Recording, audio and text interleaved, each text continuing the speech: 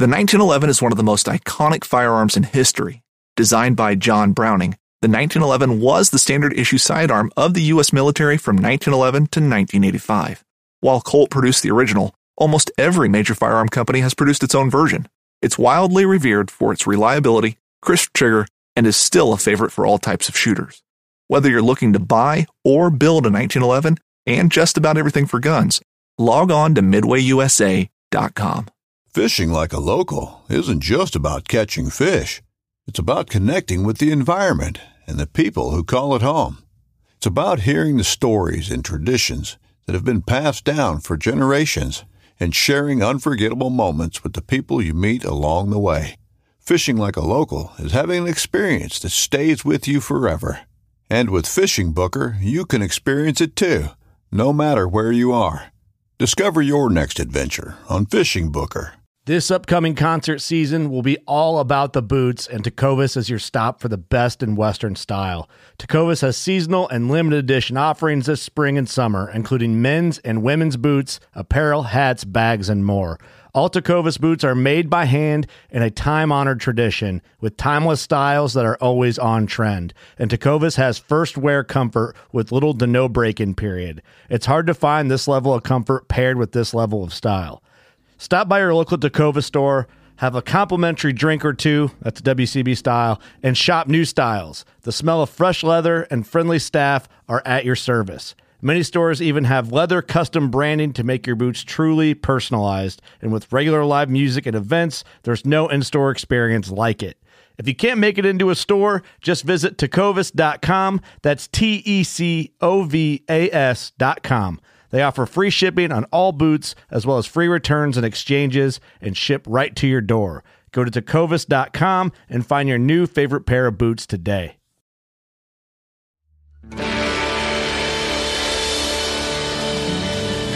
From the nation's capital, this is the Fly Fishing Consultant Podcast with your host, Rob Snowhite.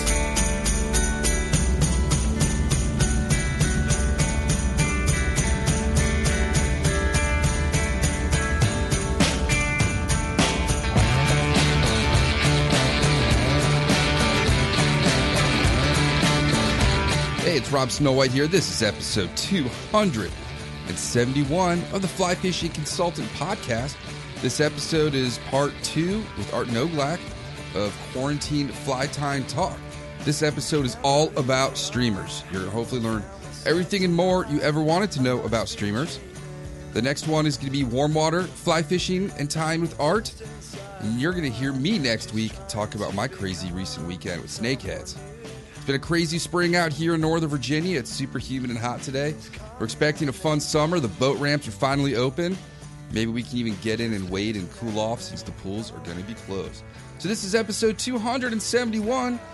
We're going to go talk to Art now and hope you are home, being safe, wearing a mask, social distant your fly fishing.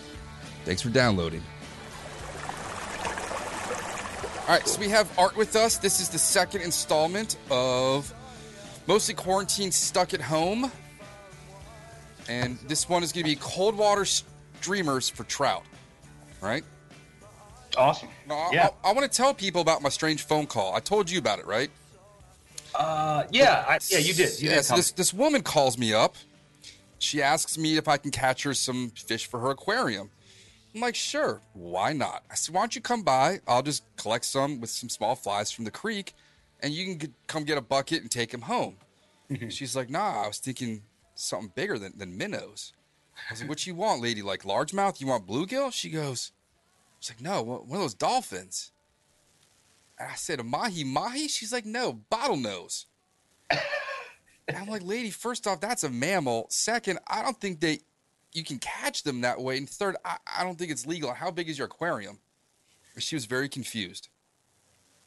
I think someone was messing with you, Rob. I don't know. And then today I had to call the cops because people were throwing their cast nets in at Chain Bridge and then swimming out about 15 feet and going under to untangle them. Wow. Crazy stuff. That's ballsy. Yeah, Enough with me. What have you been up to since we last spoke on dry flies? I've been here tying flies. I have been out fishing a couple times, and that's it. Just a handful of fishing excursions and a lot of tying flies, reorganizing. I'll tell you what I've been up to. So fortunately, I had a lot of things in my vehicle. I was doing a lot of cleaning fly lines and reels and reorganizing, and I had a bunch of stuff in my car. And unfortunately, the garage that my car is parked in had a bunch of break-ins. My car got broken into, and a lot of my equipment was stolen.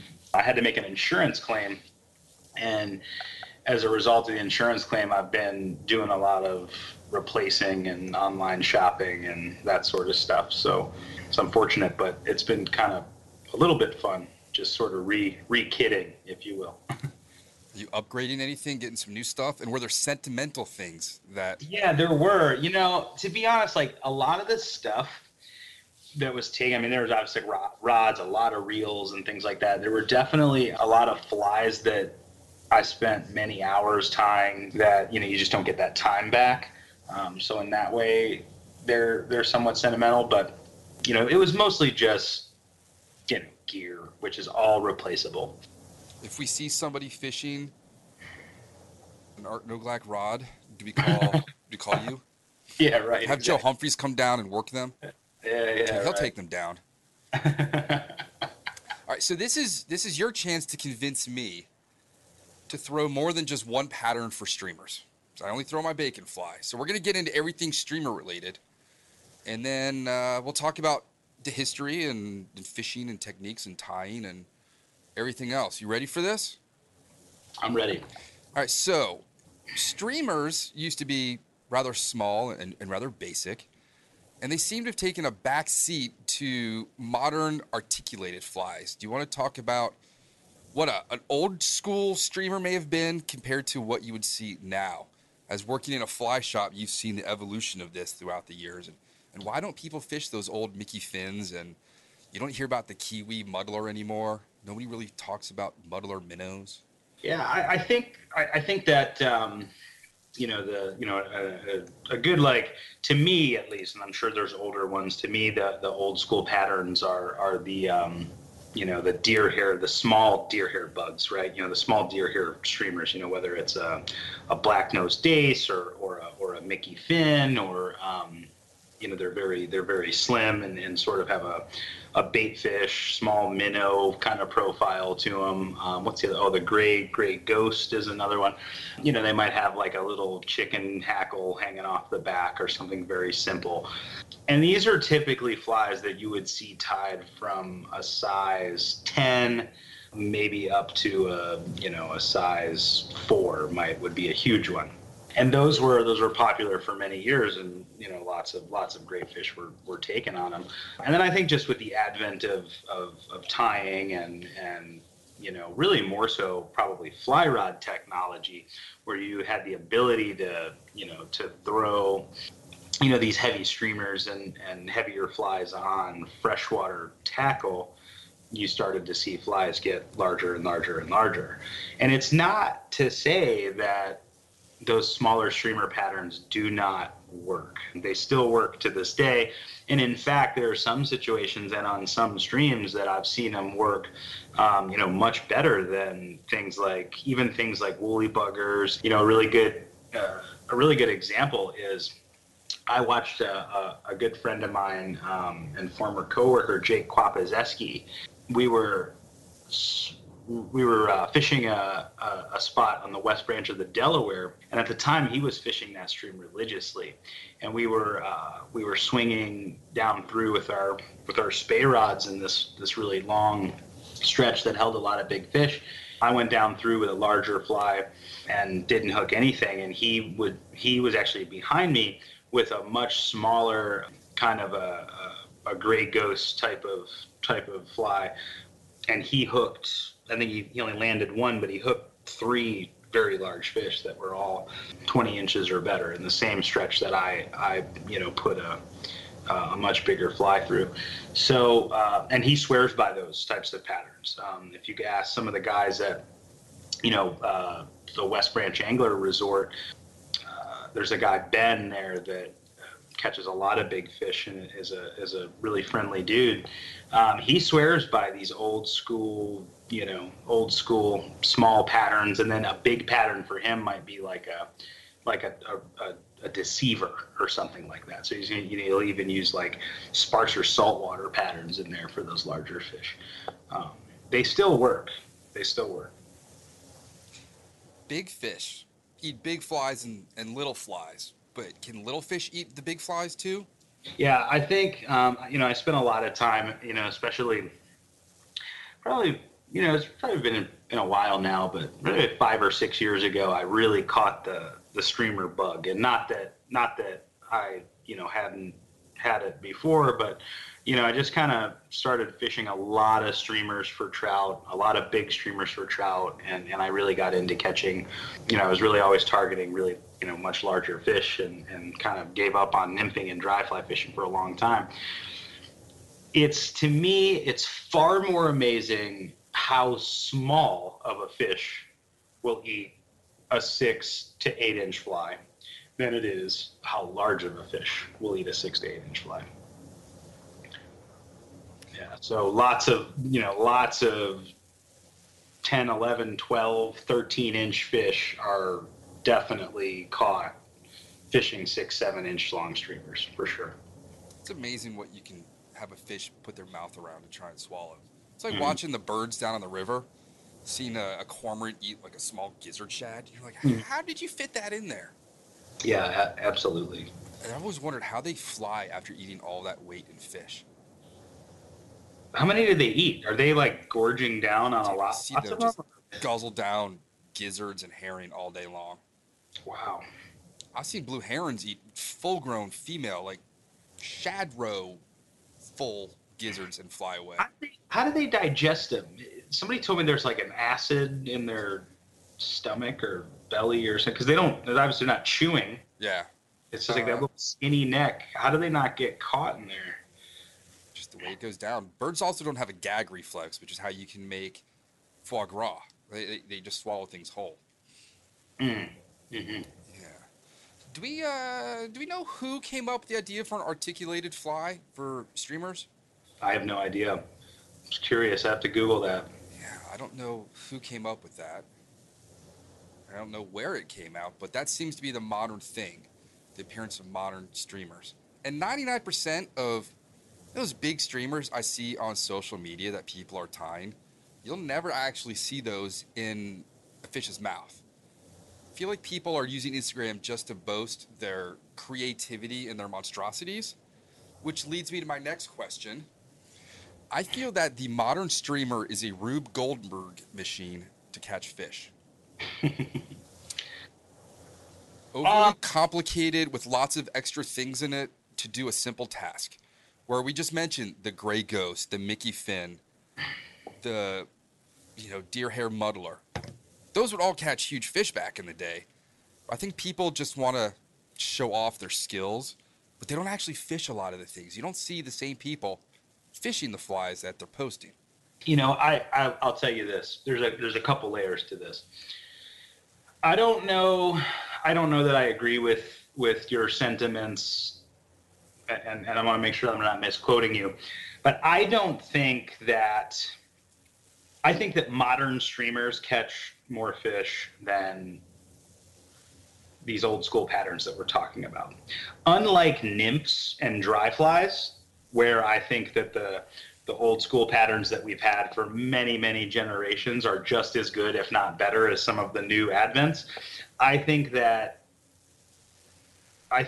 fly tying technology and materials, and specifically the creativities of the tires, have given us, especially in streamers, have given us more variety and more versatility in our bugs, especially with the advent of fly line technology, having the ability to have, sink tips and full sinking lines and, intermediate lines and floating lines that are tapered in such a way that you could turn over a really heavy fly with not a lot of line out or not having to carry a lot of line. All of these things combined, I think, have really helped the streamer game.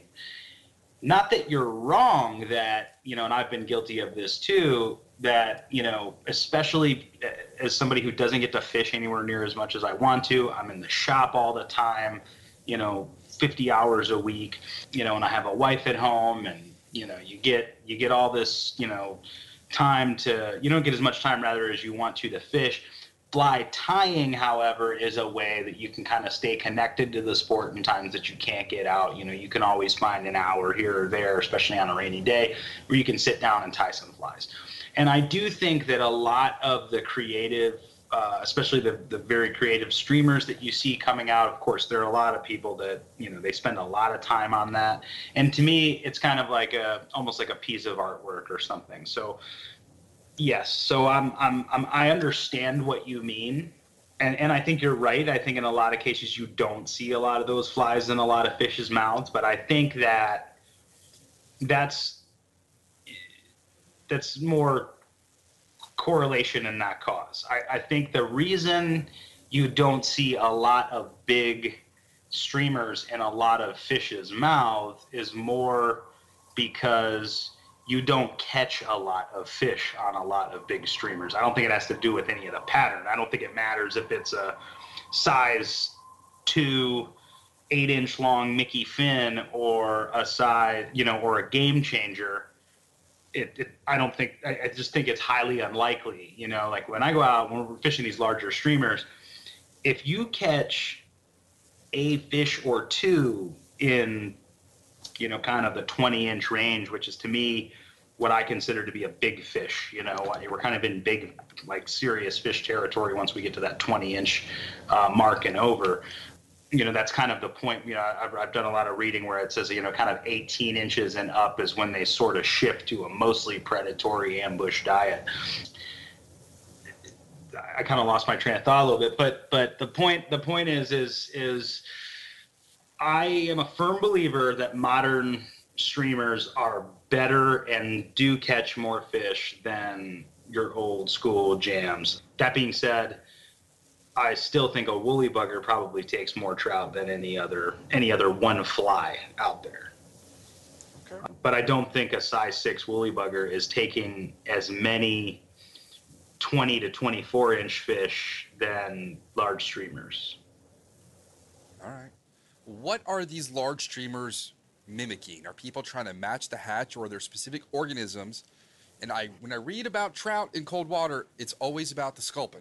Seems that most people want to just imitate a sculpin, but there seems to be a lot of other things out there.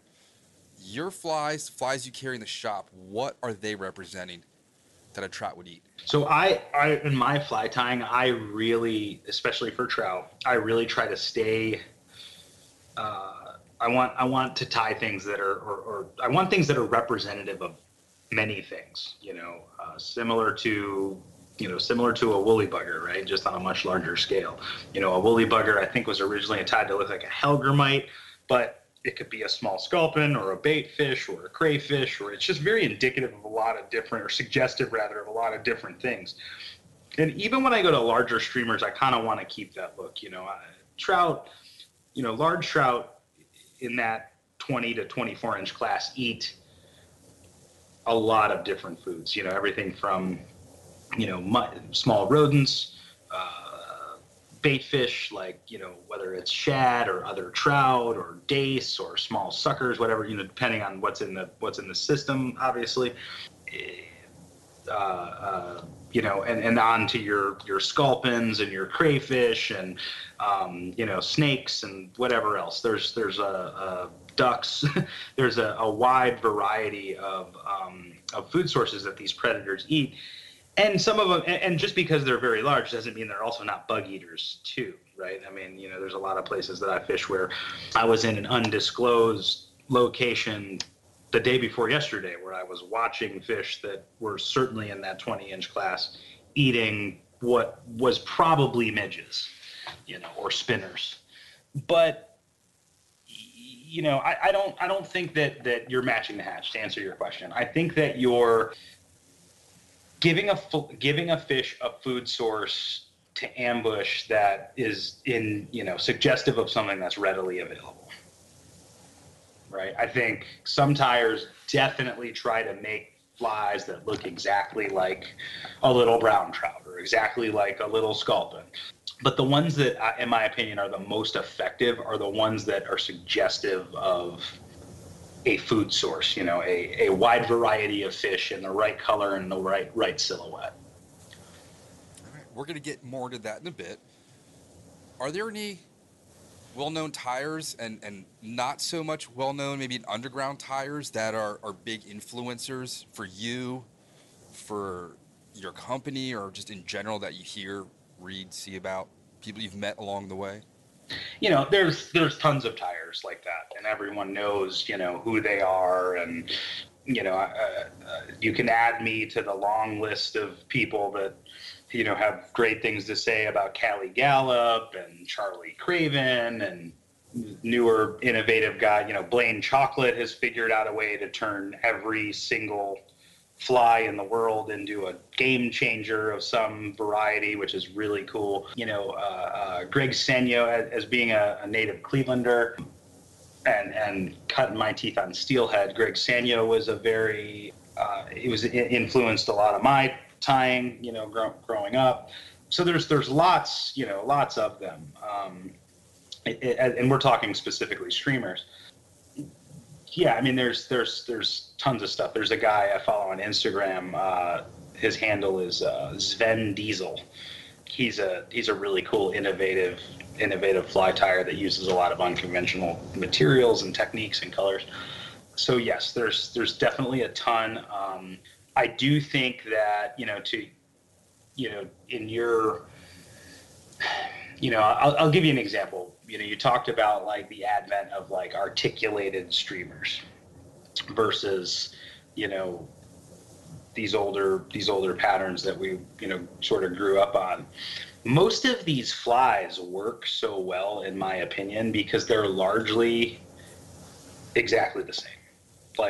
And that's not to take anything away from the tires that created them, that are often, people that I have a lot of respect for and appreciate their ingenuity. But, there isn't in the water when you're stripping it, anecdotally in the moment, there's not much difference between a circus peanut and a double gonga and a sex dungeon and Schulte's S4 and and the list goes on and on and on and on. It's a double hook thing with a woolly bugger on the back end and something else on the front end, and if you some have rubber legs and some don't. Some have flash and some don't. But they're all pretty much the same fly. That's my burger analogy. Like, the fly is just a burger. You add bacon to it, it's bacon cheeseburger. You add something else to it, you get to call it something else. But it's still the same original palette that everyone starts with, but you can just add and subtract other things. But they're still, I can still see how they're all related. Correct. And I think about it more like, when I look at like my most successful, we call them streamer days, and days that I've had the most action on streamers. I am definitely not convinced that it was the fly. You know what I mean? Ever.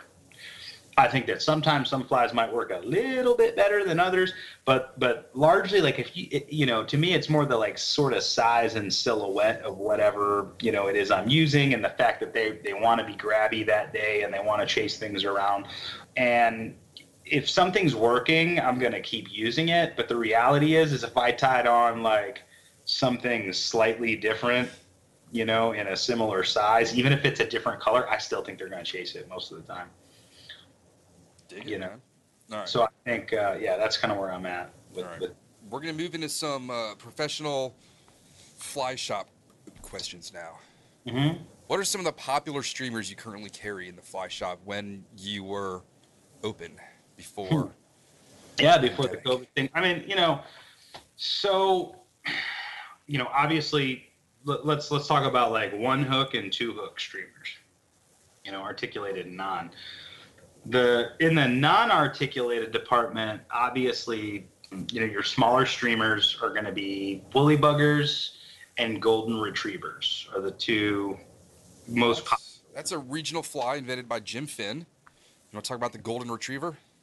You know more about it than me at this point. I'm not from here. To me, it's just a woolly bugger. He used to fish on Mossy Creek. He originally owned mossycreek.com, I think. Oh, There's really? a guy named Jim Finn, and it's sort of this just small peachy colored woolly bugger with a bead and was it like red thread collar?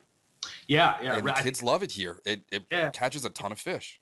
It does. Yeah, people swear by it, and I've sold a ton of them. I don't know that I've ever even personally used one myself, but I know it works because people rave about it. And it comes in lots of colors too. It's not just the peach now. Now they, local tires tie them in all kinds of different colors. And an old one that probably predates you is the Patuxent River Special, which had the reverse hackle on it, and I think maybe had some kind of foxy fur tied into it. Have you ever even heard of that fly? I think I have. I think I've heard it mentioned before, but I don't know it. And obviously, like, the flies that I carry really are, we order all of our flies, so a lot of the stuff is just stuff that I know that has worked. So I've brought, into the Orvis stores in the area, I've brought a lot of sort of my Midwest flavor to our fly assortments, right? So I carry a lot of, Schultes flies. Those were always really big. Senyos and Schultes flies were really big in my areas and flies that I grew up on. So, that's Schultz out of Ypsilanti? I think it's Ypsilanti. I don't know, Michigan. But he does a lot. There's a lot of great, amazing smallmouth patterns that he ties that are just phenomenal for trout too, and some for steelhead as well. So some of my favorites are, again, like in the single hook type of jam, or some of his like Schultes red-eyed leech patterns. Schultes Steech is another pattern that I really like. His crayfish patterns. He's got like a Clearwater and a Clearwater cray, and or no, is it a low water cray, and some other, look his stuff up. He's, if I had to pick one tire that, or sort of one person's flies that I've always had tons of success on, it would definitely be his stuff. What about streamers that are tied commercially versus homemade? Like, I've picked up Fly Shop Game Changers, and they're very stiff. Are there certain flies that just kind of come out not as... Yes, but it's not the fly. It's the batches. Sometimes it's the company you're getting them from. So like a perfect example is like I've had times where I get double gongas from Umpqua, for instance, and they come out amazing, and I'm extremely happy with them, right? But other times, they're not as good, right? There's some flies that look phenomenal, but I don't like the hook on it. And not even that the hook is cheap. It's just that it's the wrong hook. There's so many, and actually that double gonga is a perfect example. I love that fly. When you buy it commercially, I find it to, in my own personal opinion, and not that it doesn't catch a lot of fish, and not that Charlie Craven ties his own fly on the wrong hook, but to me, the hook gap, you're using a nymph hook to tie that articulated streamer, and the hook gap is too small. And I was talking to a person at a fly shop not too long ago, somebody who works in a fly shop, and I brought this point up to that person, and that person said, well, that's because that doesn't really matter because fish eat the rear hook 90% of the time, was the quote. And the first thing I thought in my head is, I probably catch 90% of my fish on the front hook. So when I'm fishing for trout and I'm fishing an articulated streamer, and I thought about this the other day, I tagged them. I actually tagged four fish in a place, undisclosed place, 3 days ago, that were all brown trout, all 20 inches or better, fishing streamers. It was a really good day, and I'm not going to hotspot it, so don't ask me. But all of them were on the front hook, and I catch most of my fish on the front hook when I tie the fly. and because I use a pretty wide gap hook, and I can leave a lot of space on that front hook, because I find that fish, large predatory fish, do not casually swim up to a bait fish and grab it on the tail. They smash it at the head of the bait to kill it. And I think what happens is, I think that person in that shop that I was talking to, I think that he's probably throwing those commercial streamers where the hook gap's too small, and they're getting hits, and when on the strip set they're hooking it with the rear hook. I think that often happens. I know that was a little long-winded, but for me, if you hook a fish on that second hook, you either did something wrong or the fish did something wrong, or there was a weird angle. I don't know about you, but for me with trout, maybe it's just the angles that I'm fishing at. I get them in the front hook almost every time.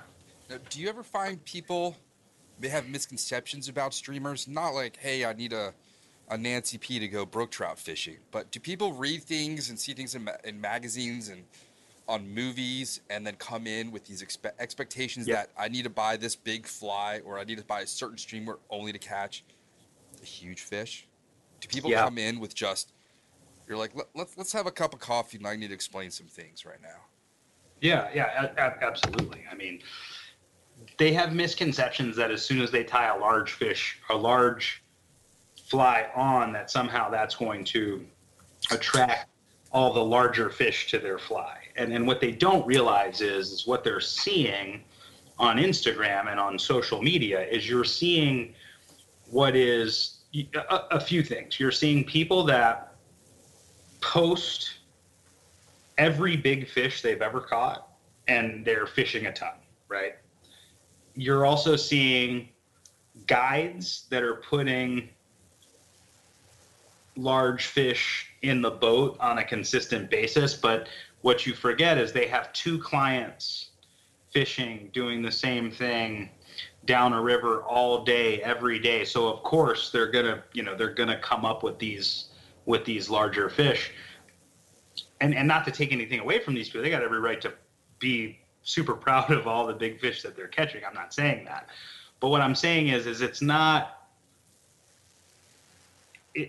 like, you come in with a 7-inch fly, and you come and you buy a 7-inch fly and you strip it around all day and you're going to catch multiple fish that are 2 feet long. That's not the case. There's a lot of time you have to put it, and I say this about every fly. It's so much less about the fly than we think it is. I don't mean to sound arrogant, but if you give me any 6-inch large streamer and any color combination you can think of, but if you give me like the right boat and the right amount of time on the right river, I'm gonna catch big trout on it. It doesn't matter. Even if it's a terrible fly, I'm probably gonna catch big trout on it, because I know where to put it, and I know how to strip it, and I know how to present it, and that takes time and energy and years. And of course some flies are better than other flies at certain times, but it's not the fly. There's no secret sauce to, it's just like rubber worms. Rubber worms are the same thing. It's like Knives, machetes, saws, and shears, multi-tools, shovels, swords, axes, spears, hatchets, and tomahawks. If it cuts, snips, slices, or chops, Midway USA has it. Find great gift ideas in our huge selection of pocket knives and other everyday carry folding knives. Make a statement or create a family legacy with one of our top-of-the-line hunting knives.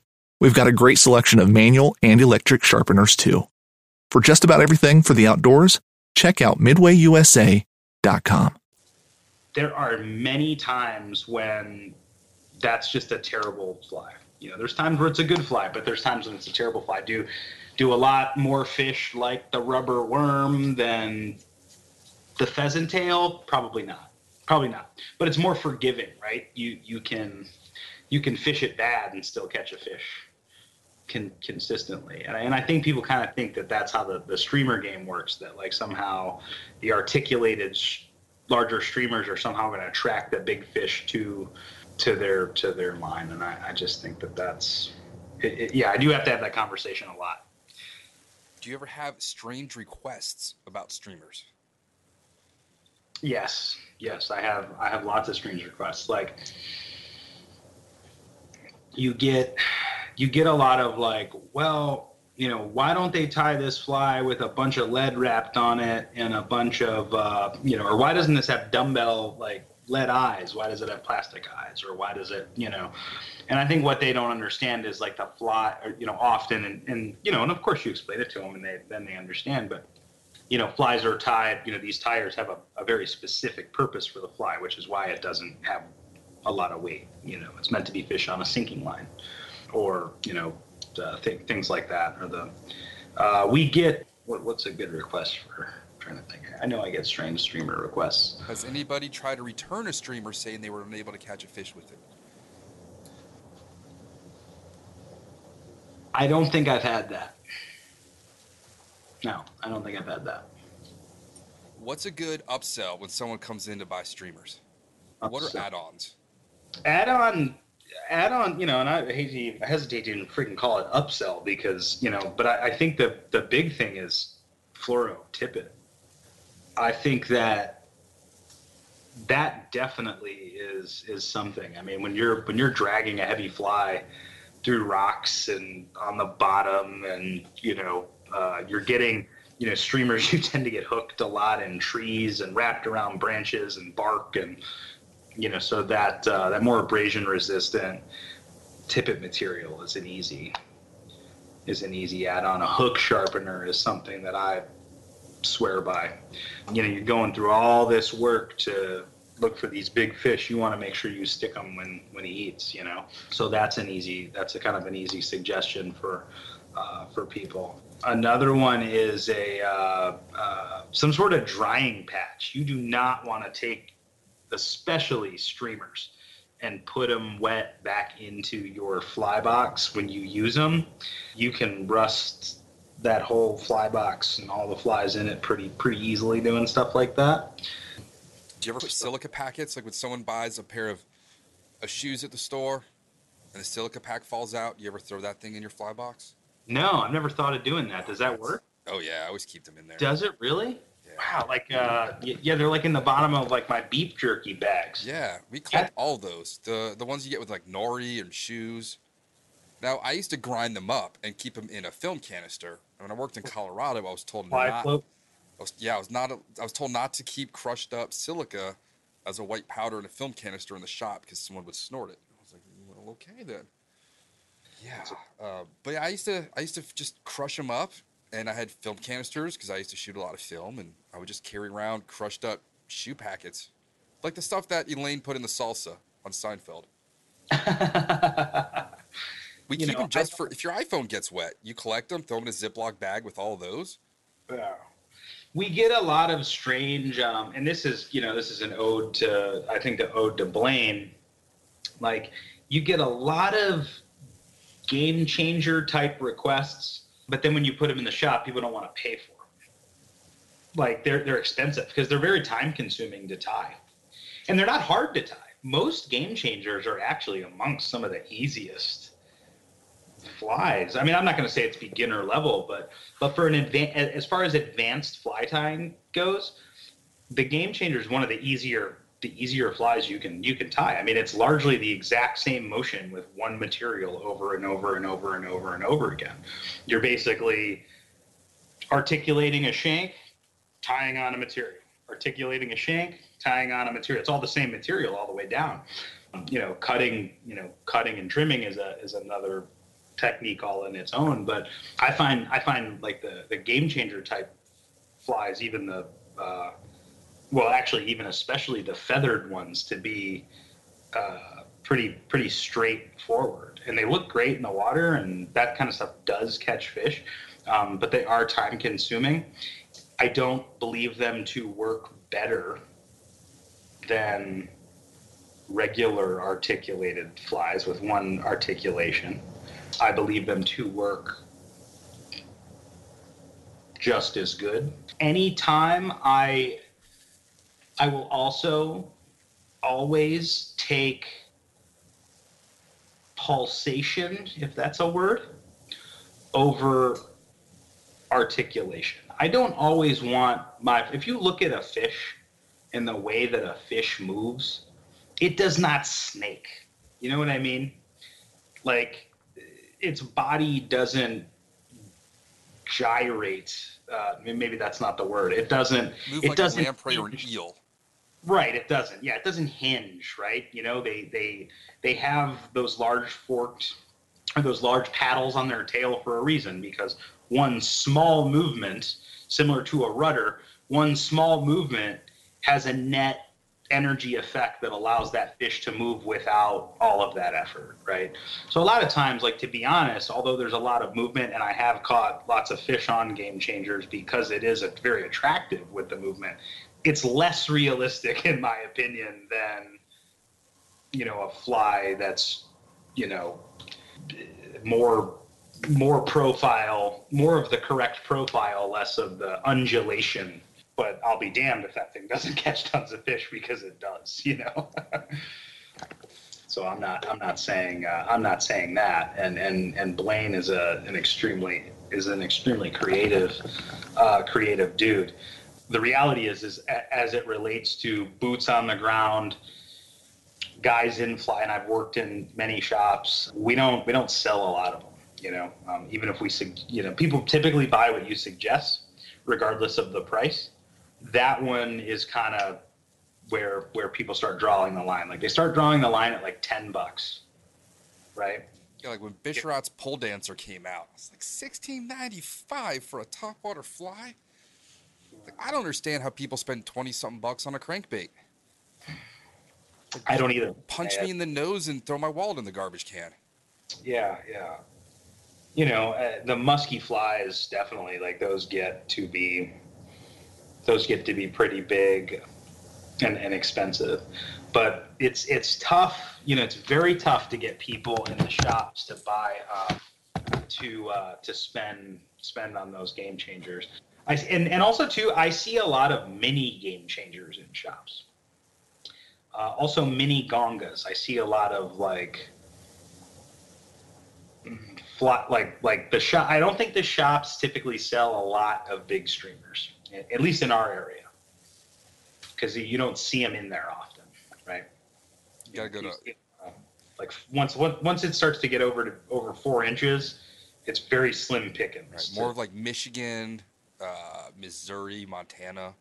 Yeah, we carry a lot of big flies in our shop, but our staff does a lot of hunting for big browns. Like Trunzo's been out. He got a really pretty one the other day. Was that with you? May have been. I don't know when. That depends on when you posted it. But all right. We were out very recently, and he did get into a big one that we took a photo of. I'm not a photo taker of trout. I almost never take photos of the big ones anymore. Do you have an adult beverage with you right now too? I do. I have a low pitch juicy IPA by Highwire Brewing. It's really good. I like it. Sounds tastier than my hams. I got here. America's classic premier beer, born in the land of sky blue waters. Ham since 1865. Yummer. All right, let's talk about fly tying. We're gonna talk about everything that goes into this stuff and why. So maybe just take one of your favorite streamers. What makes an effective, productive streamer? Effective, productive streamer. It's got to look like multiple things, right?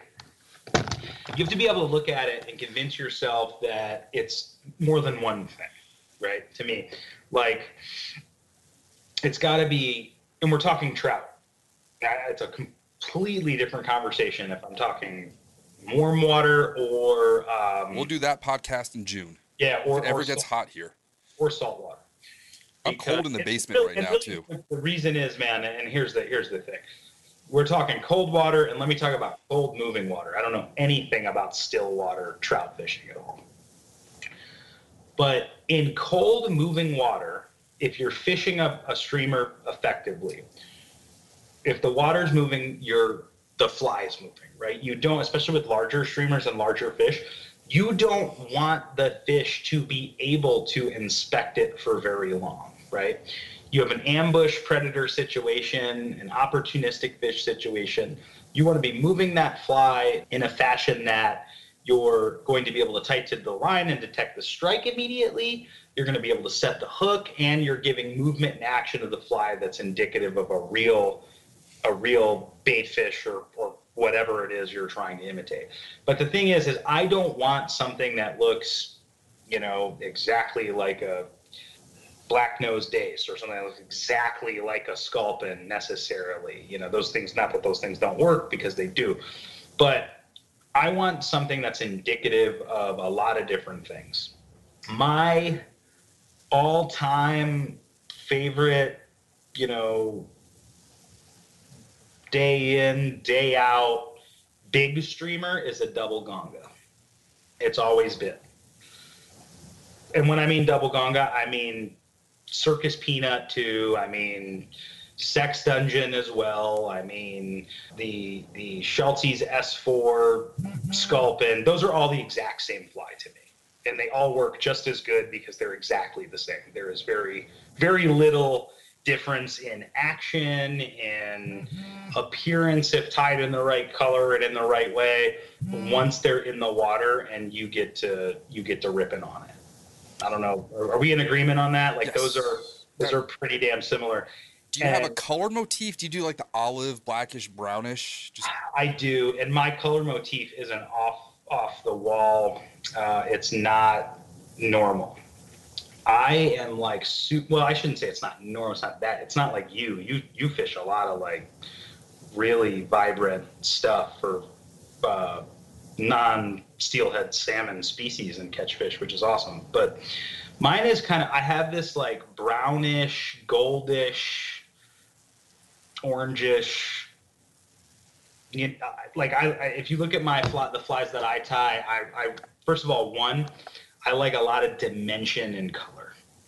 Very rarely do you ever see me tie one solid color or even two. I usually have 3 to 4 colors going on in my flies at all times, so I'm always hiding like accent fibers. Like when I tie a double gonga, for instance, it looks it looks like Charlie Craven's bug, but I add a lot of different things. I've got a bigger hook, a wider gap hook on the front end of the fly. Let's talk about the wider gap. You mentioned earlier about that wrong hook. What does the gap do for you?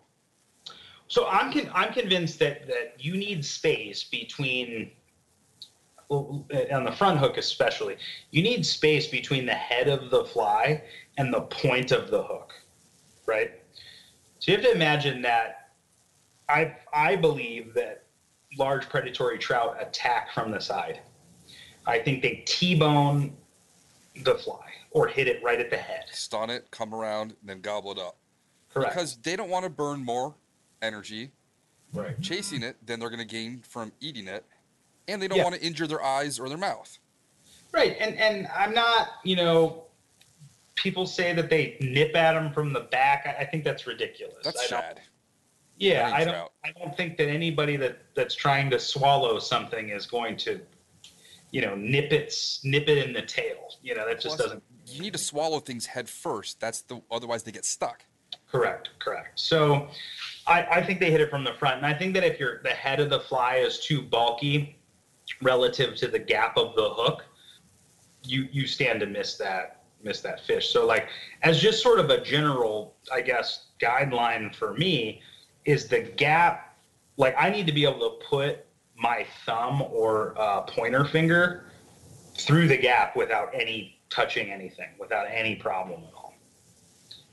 And I think that I get more hookups that way and less missed fish. All right, we're gonna break down everything that goes into a streamer. What is your preferred thread these days for tying, and not just the strength? Are you a color person? I am not a color person with thread. Unless, of course there's exceptions. If I'm using like a clouser, if I'm tying a clouser minnow, yes, I have to have the right color thread because you can tell, you can see it.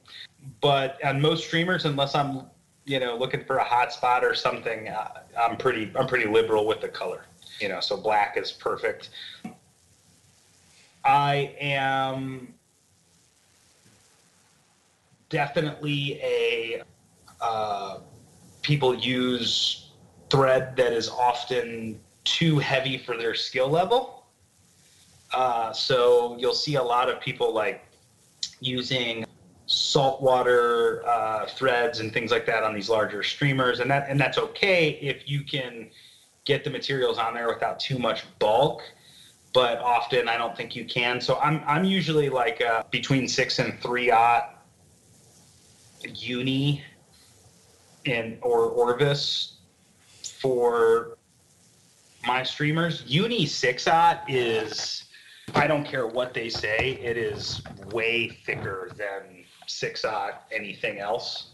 I don't know if it's a diameter. It might just be like a material thing and an inconsistency thing. But I'll use a 6/0, 136 denier or denier or whatever it's called on an articulated streamer. Often, if I'm using Orvis thread, I'll often use a 3/0. What's going on there? For trout streamers. You got the shakes? No. What do you mean? It just sounded like your computer was fighting you. Oh, weird. And do you ever do something like a nano silk? Would you ever do a Kevlar thread? Any sort of more unique, specific threads that you might get into? Or are you just going to be straight up like 6/0, 3/0 black? I'm good to go. Yeah. No, I'm not too fancy with the threads. I know there's a lot of cool stuff out there that I haven't experimented with, and maybe one day I will. But right now it's if it ain't broke, don't fix it. What's your scissor situation? And I'm going to tell you, I endorse the Pat Cohen's. Wish he made a more narrow point, but those scissors are sharp and they're heavy in the hand, and they don't bend, get dinged up. Yeah. It's awesome. I just bought new scissors. I just bought a new like scissor kit. It's on the way from Orvis right now. I think I started with Dr. Slick scissors. R.I.P. Dr. Slick. Yeah. A couple months ago. Yeah. When I first started fly tying, which was, I don't know how many years. It's been a lot, like age 15 or something. And I'm 33 now. You can do the math on that. And then I immediately moved to Orvis stuff. And I've kind of been using Orvis brand scissors ever since. I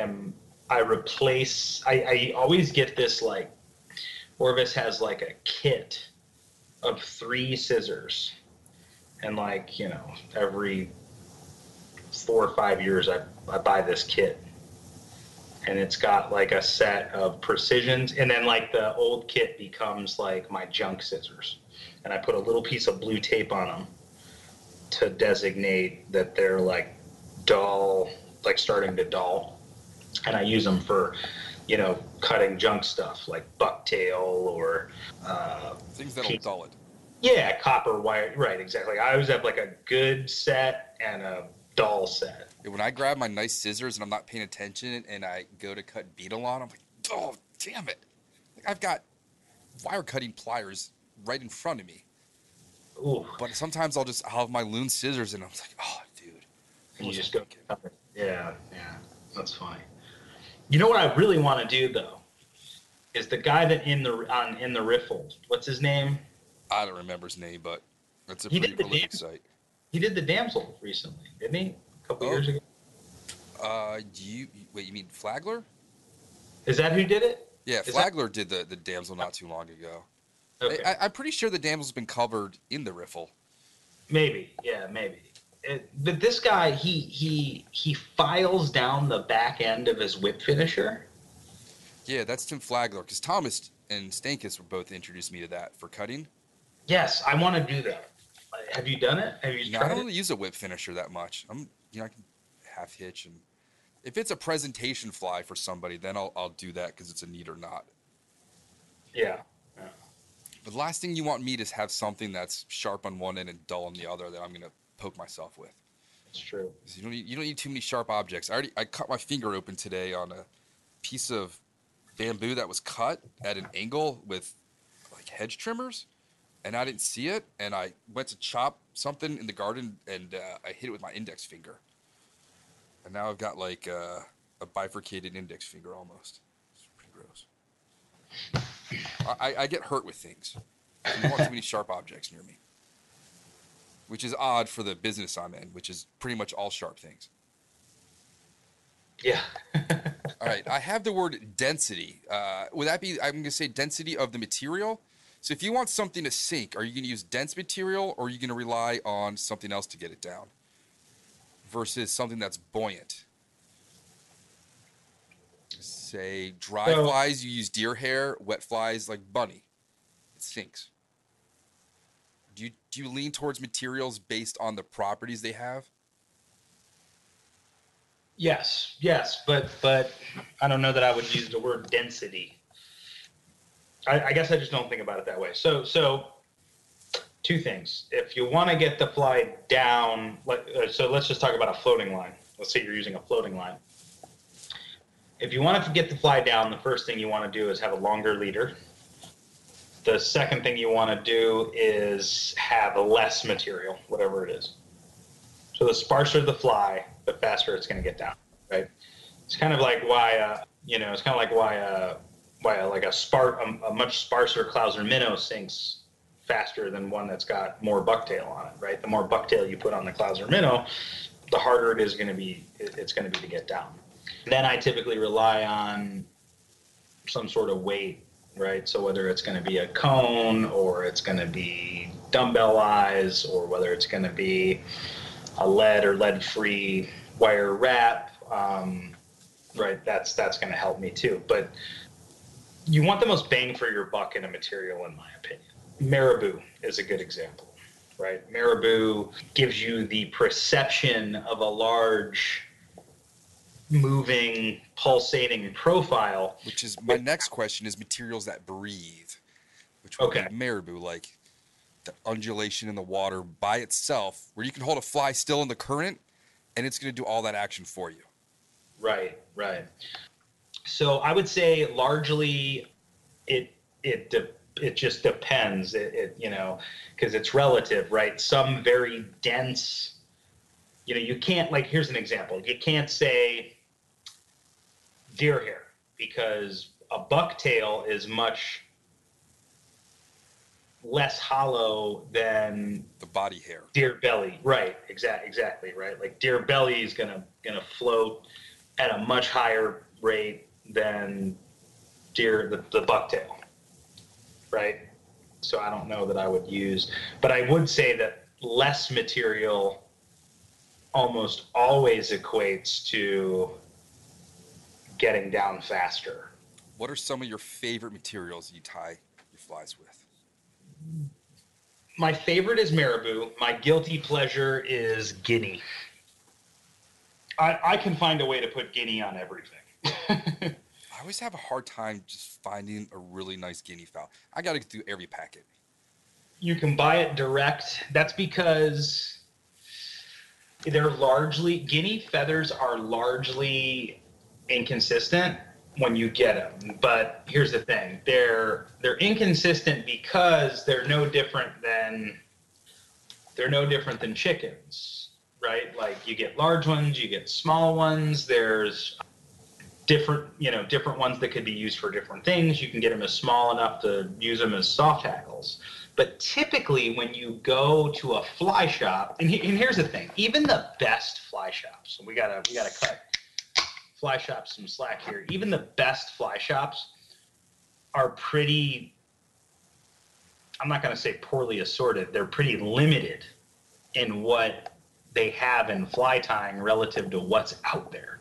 There's just not enough space, right? And people are looking for a 4X long streamer hook, a bead, and a marabou and some chenille to tie a woolly bugger, or rubber worm supplies or a pheasant tail 90% of the time. It's 90% of the time it's some really basic fly that they're tying, which is cool. And you know, the more advanced tyers like myself are looking for all of these, you know, different little pieces and parts that very few people ever buy. So we can't get mad at the fly shops for not having everything.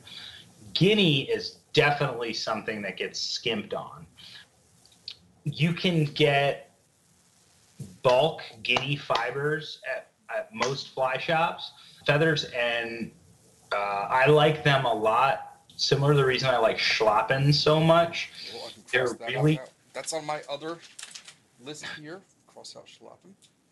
they're really I prefer Schlappen over Rooster most of the time, unless I'm tying smaller flies, because it's the Guinea is webby and it's really strong and it offers a lot of movement, and then obviously it comes in all these really cool, it's kind of a steelhead salmon-y fiber, so it comes in a lot of really cool colors that make great accents. So I put Guinea on a lot of collars, you know, between an articulation point, you know, things like that, just to add another little element to a fly. So a good example is like, you know, if I'm tying a fly that's olive,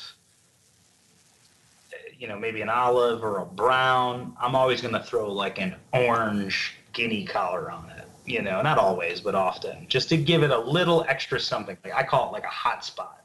You know, I don't know if it works, if it adds any fish fooling ability, but I think it looks cool personally.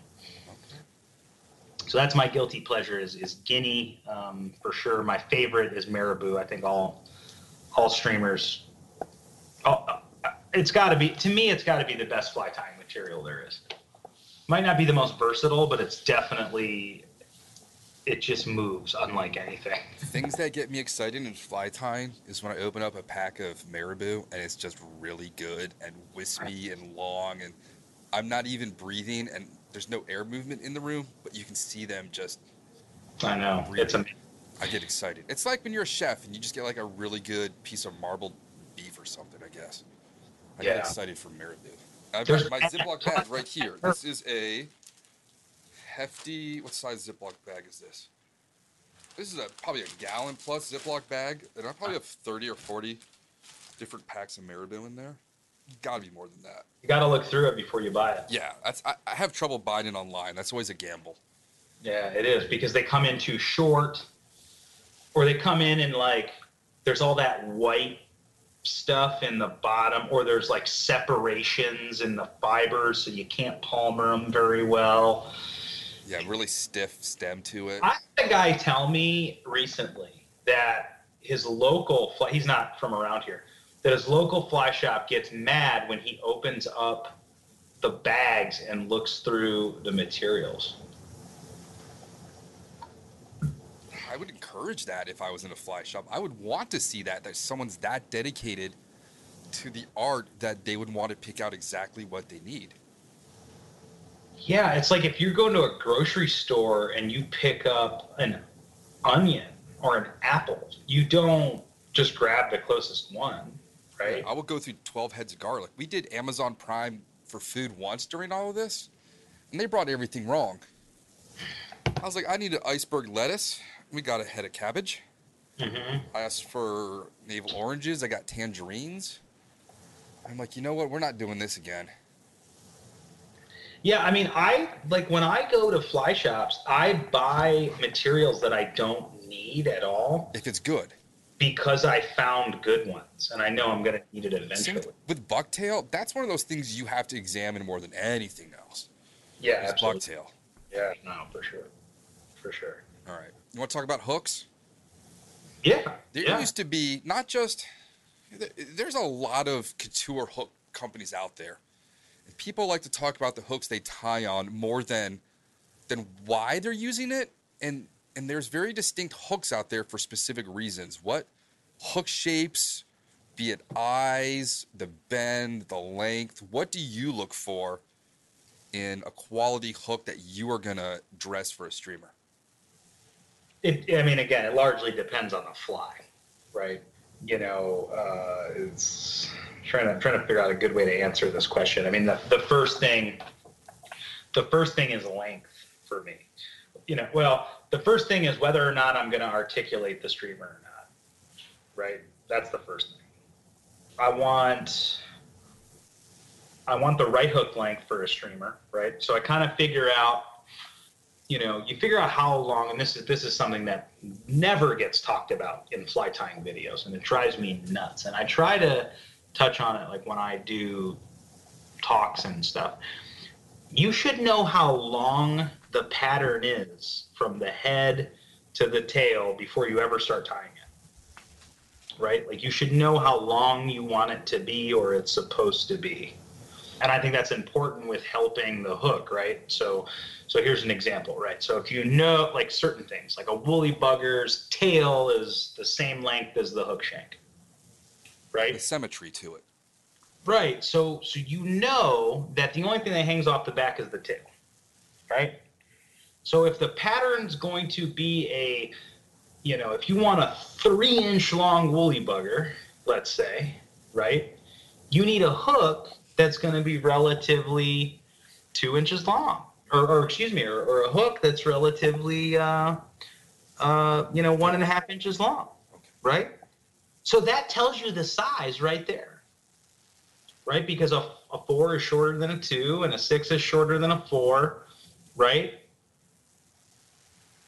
And so I guess that's how I've always looked at it. Like, so I find the length, like how big I want the fly to be. I find the hook that matches the length I'm looking for. And then I need a gap relative to the size, right? Because not all there are flies that are tied in size 1 that are way larger than flies that are tied in 2-aught, right? Because the shape of the fly is different, gap of the hook is different. You know what I mean? Like you have to know. It's not like a one size fits all with hook size, right? So the first thing I want to know is like how long the hook is. I need to know how strong the hook is. I want to, and then I want to look at the gap of the hook. What about a heavy hook versus light? Not just strength, but maybe to add just that little bit more sinking ability to your fly. Yeah, so that's one good advantage, right? So for streamers, you can get some extra sinking ability out of your fly and some extra durability out of your fly by using a heavier gauge hook, right?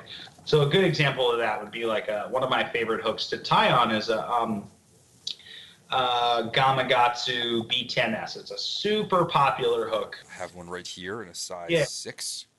Super Right. sharp. I like the bend on it. Chemically sharpened. It's got a nice wide gap. It's a good bend. It is used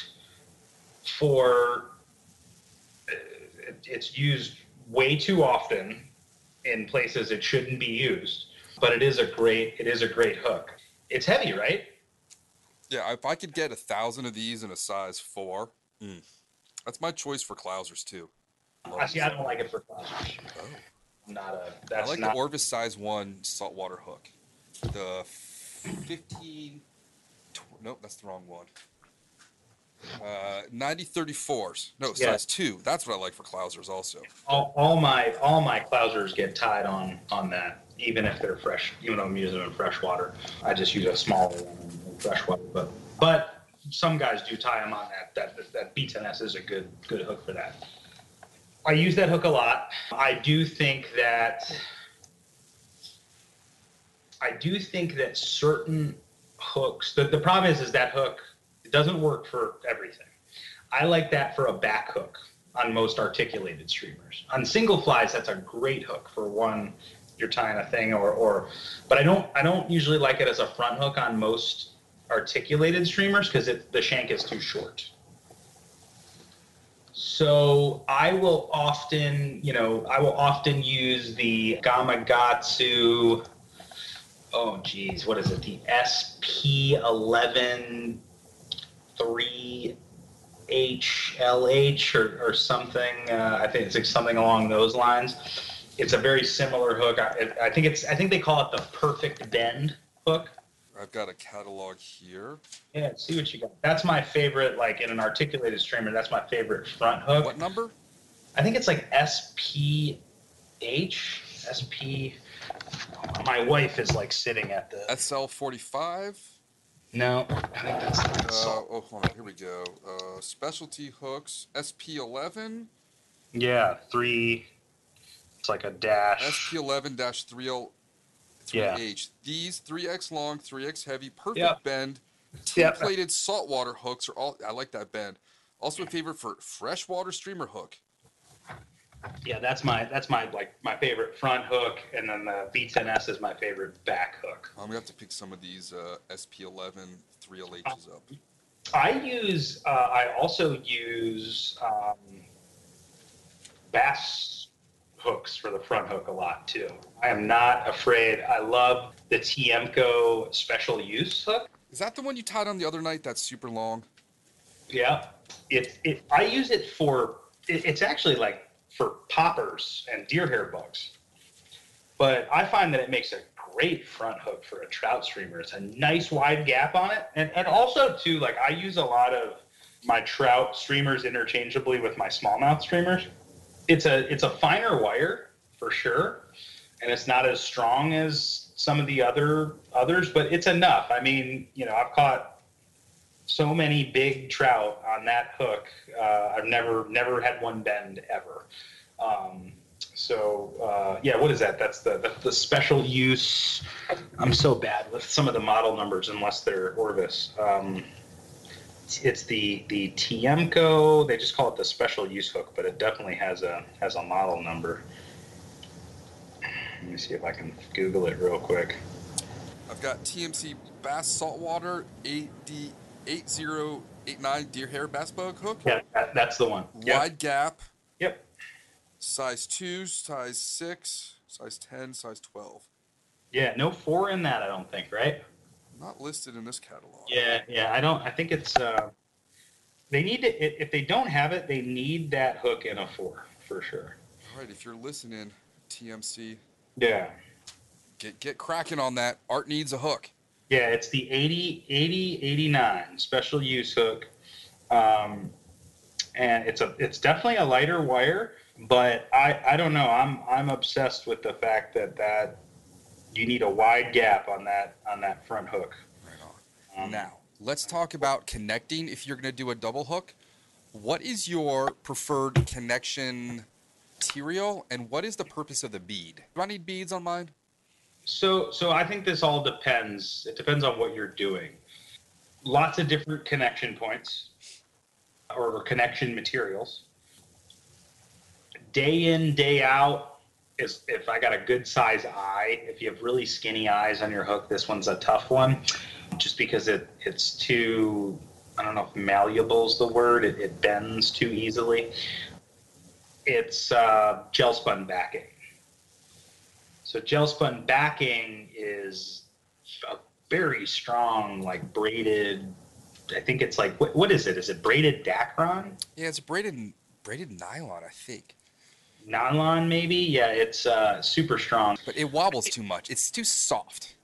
It's very soft. It's a little tough to thread through the eye if you have a skinny eye. But if you have a big eye, it's really easy. I use that. Most of my streamers are that because it's on a roll. It's really easy to use. The Senyo's trailer wire, in my opinion, is a poor product to make that articulation. The coating that's not what that product was designed for. It's called trailer wire, right?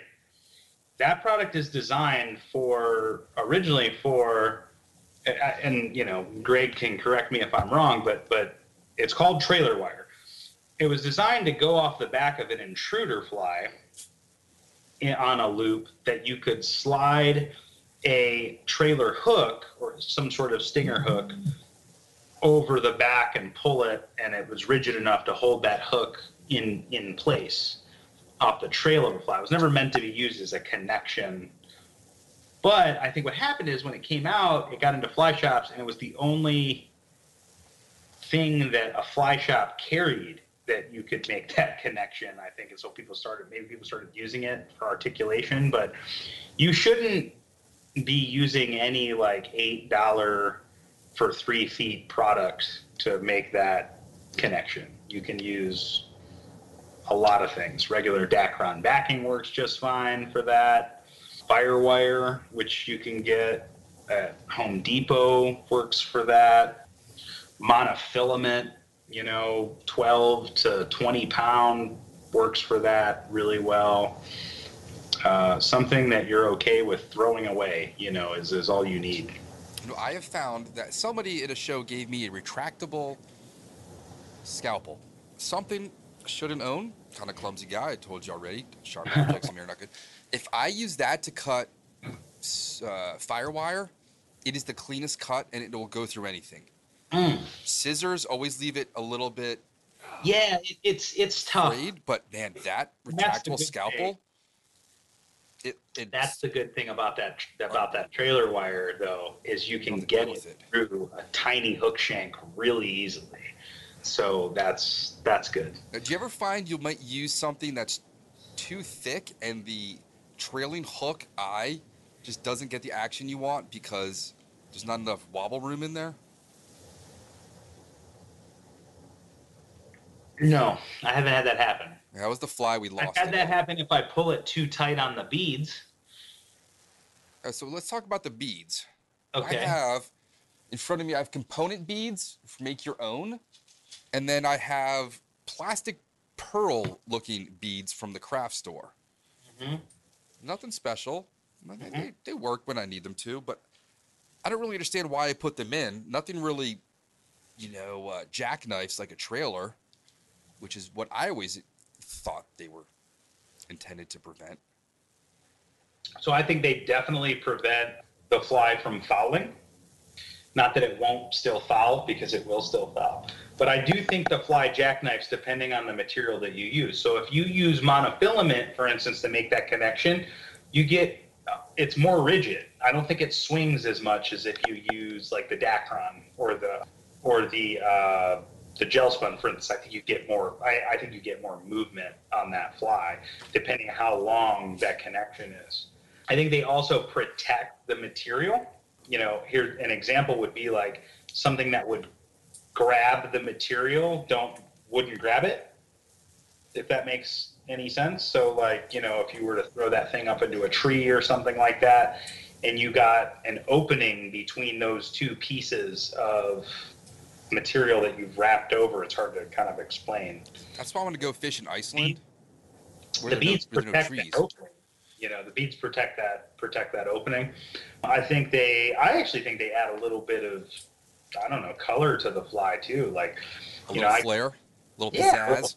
Like I got this giant, like 6 millimeter bead craft kit of glass beads, and like I got all kinds of colors. I think it kind of adds a little something to the fly.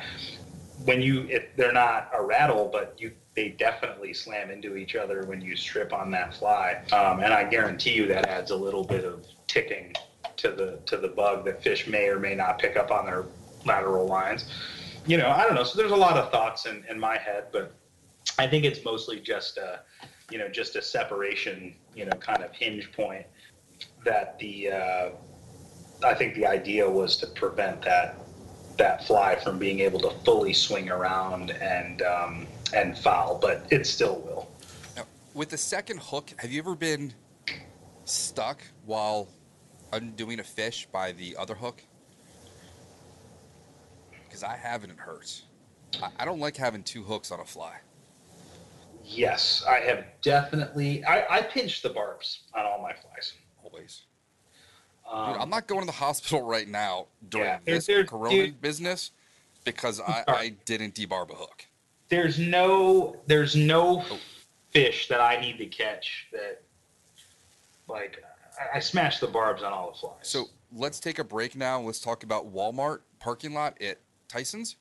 Oh my God! Yeah.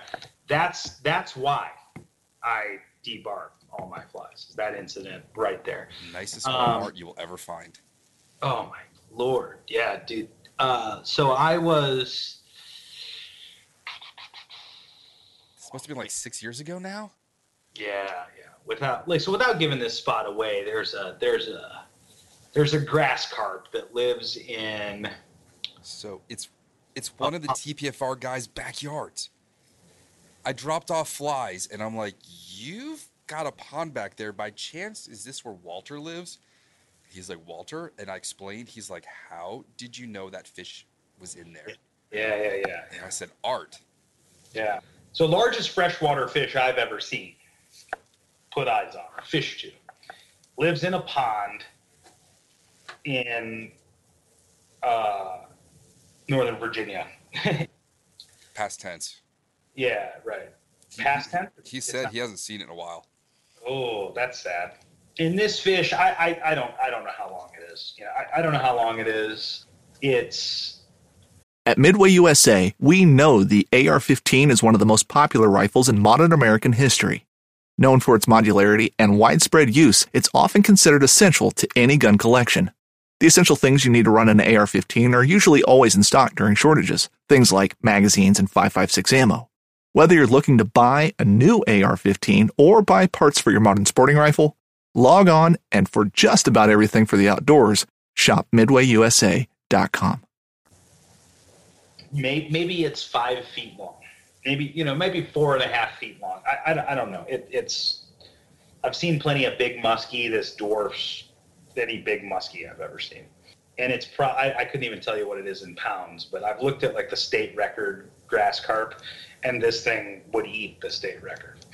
And I've tried to catch it. I tried to catch it for years, and I used to go like once a day for like 3 years over the summer every day, and I try to catch this thing after work, and I got it to eat multiple times, and he broke me off multiple times, and I got lots of follows, and it's just in a really hard situation where you can't make a good cast, and you got every problem you could ever imagine with back cast issues, and he sits in places that you can't reach him. But regardless, I was going through all kinds of different fly options and buying a lot of flies and learning a lot about grass carp to try to catch this thing. I didn't pinch the barb of this was like it was actually like a floating or some kind of dragonfly larva fly that I was looking at that I bought, and I didn't pinch the barb, and it was actually pretty big.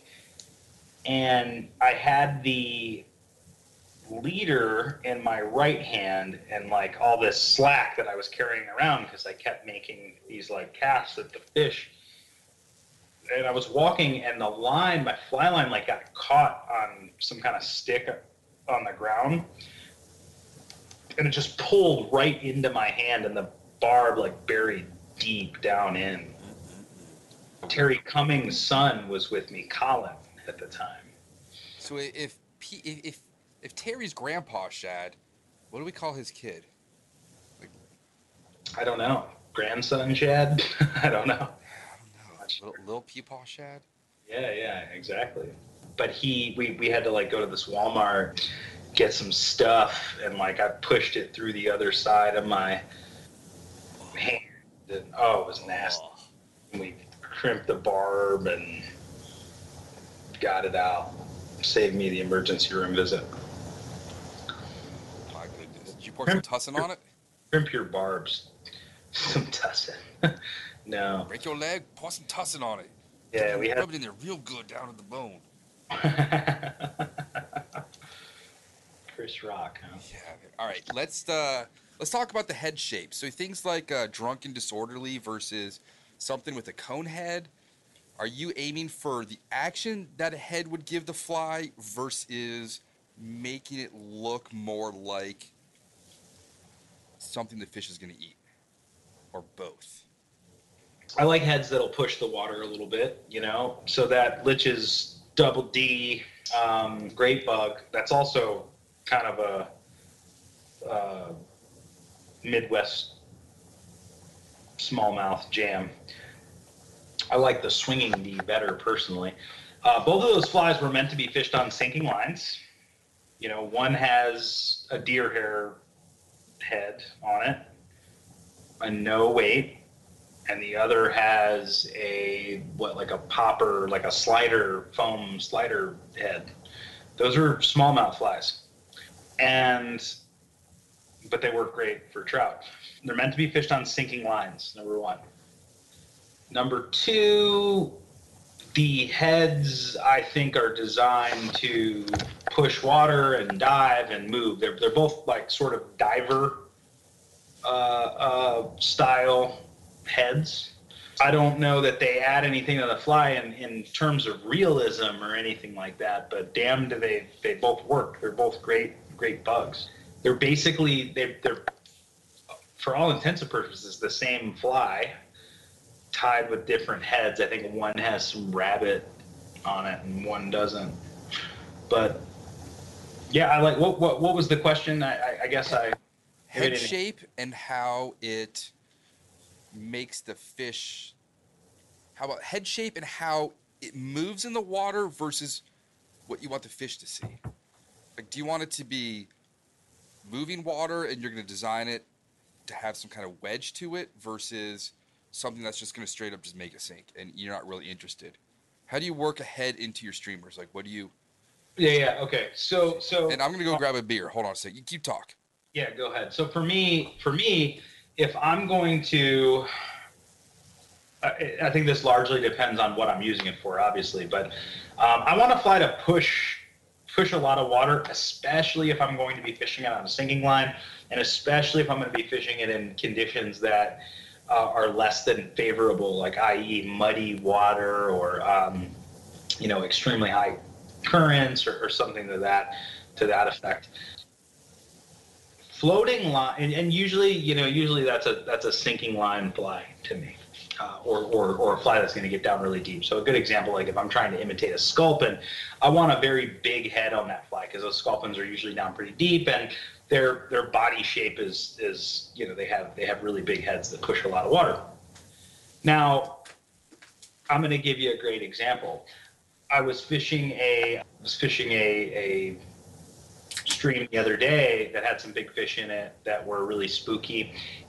The water was gin clear. It was a very cold limestoner, but the water was gin clear. And we wanted something that wasn't going to, a streamer that wasn't going to... soft landing.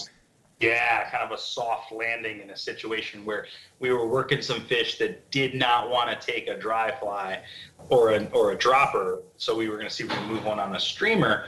We went to a small, like really skinny, it was actually a saltwater pattern called a Cohen Silverside, which is a very sneaky low water or spring creek for us special. It's a saltwater fly that's designed for whatever. I don't know if it's supposed to look like an anchovy or a whatever, but it's like a Silverside. Yeah, it looks like a Menidia. Atlantic Silverside. Is that the jam? I believe that's the Latin name. You can tie those things on freshwater hooks and fish them for trout in like spring creeks or limestoners, and damn, do they work. They work great. So sometimes you want to mimic like a little, you want a little bit of softer landing, a little bit less intrusive or obtrusive, one of those words. Are you doing deer hair right now? Oh, no, I'm tapping my finger. That was my fault. Sorry. Okay. What else you got, Rob? I want to talk about eyes. Now, we talked about predators, striking at the head. That's where the eyes are. You kill an organism and you hit the heads. Do you do them for show? Do you do it for actual predatory instinct for the trout? And what eyes are you going to tie and for when? Like, when would you use a dumbbell eye versus a stick-on eye? Yeah. I think it's all for show. I've been using the same dumbbell eye for a long time. It is the Spirit River Dazzle eye? Living Eye. Living eye. Spirit River. Those tie in nicely too. I know. Some dumbbell eyes I don't like the way they tie in. That's an easy one. The Spirit River ones have always tied in nicely for me. They always tie in nicely. They are like indestructible. You can bounce them off of concrete. They don't chip or break or peel now they're expensive. They're not cheap. $1 a bag maybe? No, they're more than that. Crikey. $8, $7 for 15, I think. Yeah, they're not inexpensive. But if you're going for that fish, but the I big cut one, them. Like worth I it. get it. I actually reuse them. you cut them out. Yeah, like on Clousers, Yeah. you know. No, if I have a busted up Fish hook, the tidal basin, I you cut bounce them dumbbells. off the wall, and you know your deer hair explodes and whatever. I mean, you know, you could just reuse, cut them, and You could have used some of those razor blades that were just all over the ground today at Chain Bridge, where little kids are walking barefoot. bunch of razor blades. Dude, they were just razor blades on the ground. I don't know if people were cutting line. Who knows? There was a white perch with a circle hook through its nose, just on shore, and the fish was floppy this morning. So you use stick-on eyes when you don't use dumbbell eyes. I mean, that's pretty much it to me, right? You don't need it to sink. You stick them on. Now, do you glue them? Do you use epoxy? I glue them. What's your glue choice? My glue choice, and I have, you know, I've got Loon and I've got UV flashlights and all of that jazz, and you know, my favorite is the Zap gel for that purpose. Zap gel. I will tell you this, I am not the best at gluing on eyes, but that Zap gel is very forgiving. It takes a minute to dry. You can kind of wiggle, you know, you stick them into place.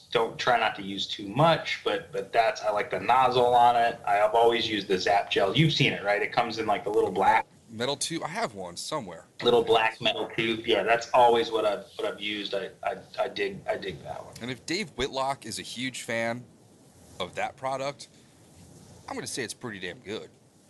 Because Is he the one? He loves the Zap. You can buy Zap-A-Gap, all that product straight off his website. Yeah, I like that. I like that stuff. That's funny. I use that a lot for the deer hair poppers and stuff that I tie.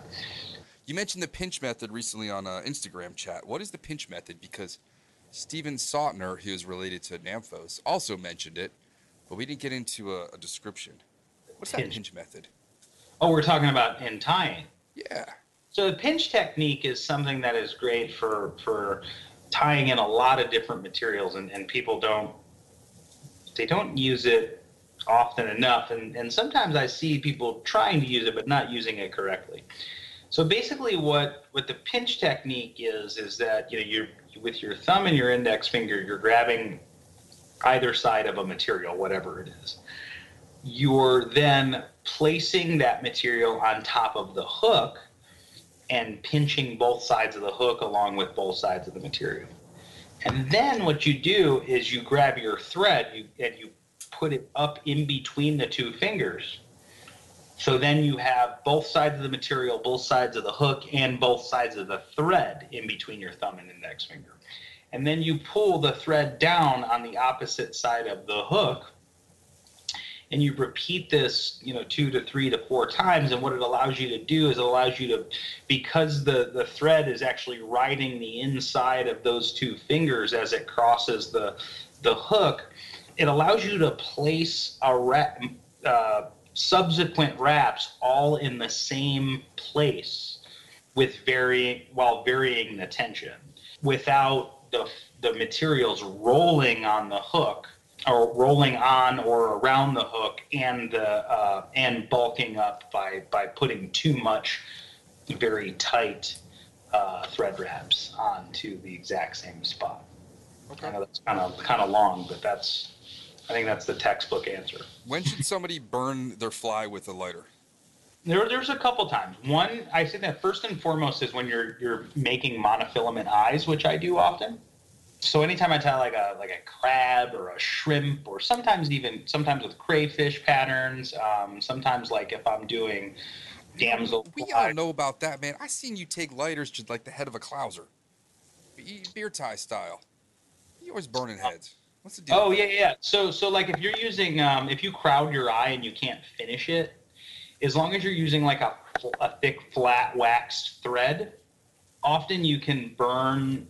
You know, once the fly is finished, you can take the lighter and just slowly creep it towards the eye of the hook, and the when the materials or the wax thread will slowly start to curl back onto the fly, sort of sealing it. It's kind of really hard to explain, but it's something that you can use if you're using the right thread. You can use it if you've accidentally crowded the eye of the hook. So I've been using that. I've been selling a lot of gar flies. You can buy those on my Etsy site.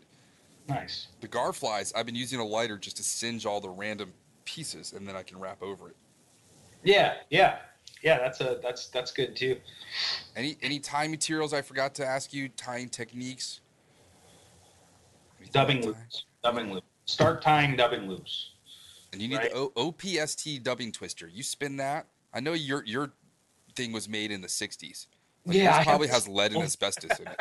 Like the same people that made yours were the manufacturers of lawn darts. You don't remember? You're too young to remember lawn darts, right? I know what they are. Oh yeah. My God, look up. Yeah. They used to be able to see pictures, X-rays of kids with lawn darts in their heads. Oh, that's horrifying product. Oh my gosh. Okay. But dubbing loops, absolutely. Like that's a lost. Do people not? Is that a lost art? Are people terrified of dubbing loops? Why? It's intimidating. Why is it intimidating? I don't know. Once you learn to do that, and then you do a composite loop, that's fun. I spent like 3 weeks learning how to do composite loops for steelhead flies. I don't even know what a composite loop is. What is that? It's where you lay it all down, and you add first the dubbing, and then you add what's like the long strands of flash, and then you put another piece of dubbing over that, and then you pick it all up and put that in the loop. It's pretty cool. Yeah, that's a dubbing loop, right? It's just like a little. You put extra stuff in it. Yeah, I know what you're talking. I didn't know there was like a name for it. Yeah. Yeah, learn to tie dubbing loops. Learn to split your thread. You'll be amazed. It makes certain things so much easier. It makes things quicker. It makes things cheaper. You know, you can create a dubbing brush in seconds. You know, with all sorts of different great materials to help, you know, bulk up a fly or get like a more wispiness or more action out of your fly. You can experiment with all these different great techniques or materials that you can stick in there. You can blend things right on the spot. Yeah, it's good. All right. Dubbing loops. All right. What do you store your streamers in? I got multiple ones on the way too. I use the Cliffs Bugger Beasts. I got 2 sitting in the kitchen or underneath the tying desk right now, and I got 3 more on the way, brand new ones that will eventually get filled with stuff. Remember, You might need to do everyone ties art a fly. Yeah, I gotta get all my flies back. Like the only flies I own right now are things that I've just tied recently. Cicadas. Like fit in a. I got like 1 bugger beast, 1 bugger barn are all my streamers. Okay. So like probably like a half a bugger beast and 1 bugger barn have all my streamers in them. And then all the rest of the flies are in one little foam slotted box. So I lost like just, you know, probably 30 boxes worth of flies. And what is that person going to do with them? Seriously. Yeah, I'm pissed. But, you know, it's all right. It gives me an excuse to like tie things, right. You know, and so. All right, dude. Let's talk about your dip and wiggle. What is Art's dip and wiggle? Yeah. So, you know, especially when you're casting sinking lines from an anchored position. So, you know, this is more, I don't really do this much for, well, I have done this for trout. Matter of fact, you know, it's funny. I did this for trout 2 days ago from the bank. A couple things. So one, it is basically it's a stack mend. That's basically what it is. You know, if you're presenting downstream, right, and you don't have the room to cast behind you, or maybe you're really new to fishing and you can't cast a sinking line with a heavy fly very well. You fish in deep water, and you're trying to get the fly down and then strip it back up. This is something that we use a lot when we're shad fishing or striper fishing from boats at Fletcher's.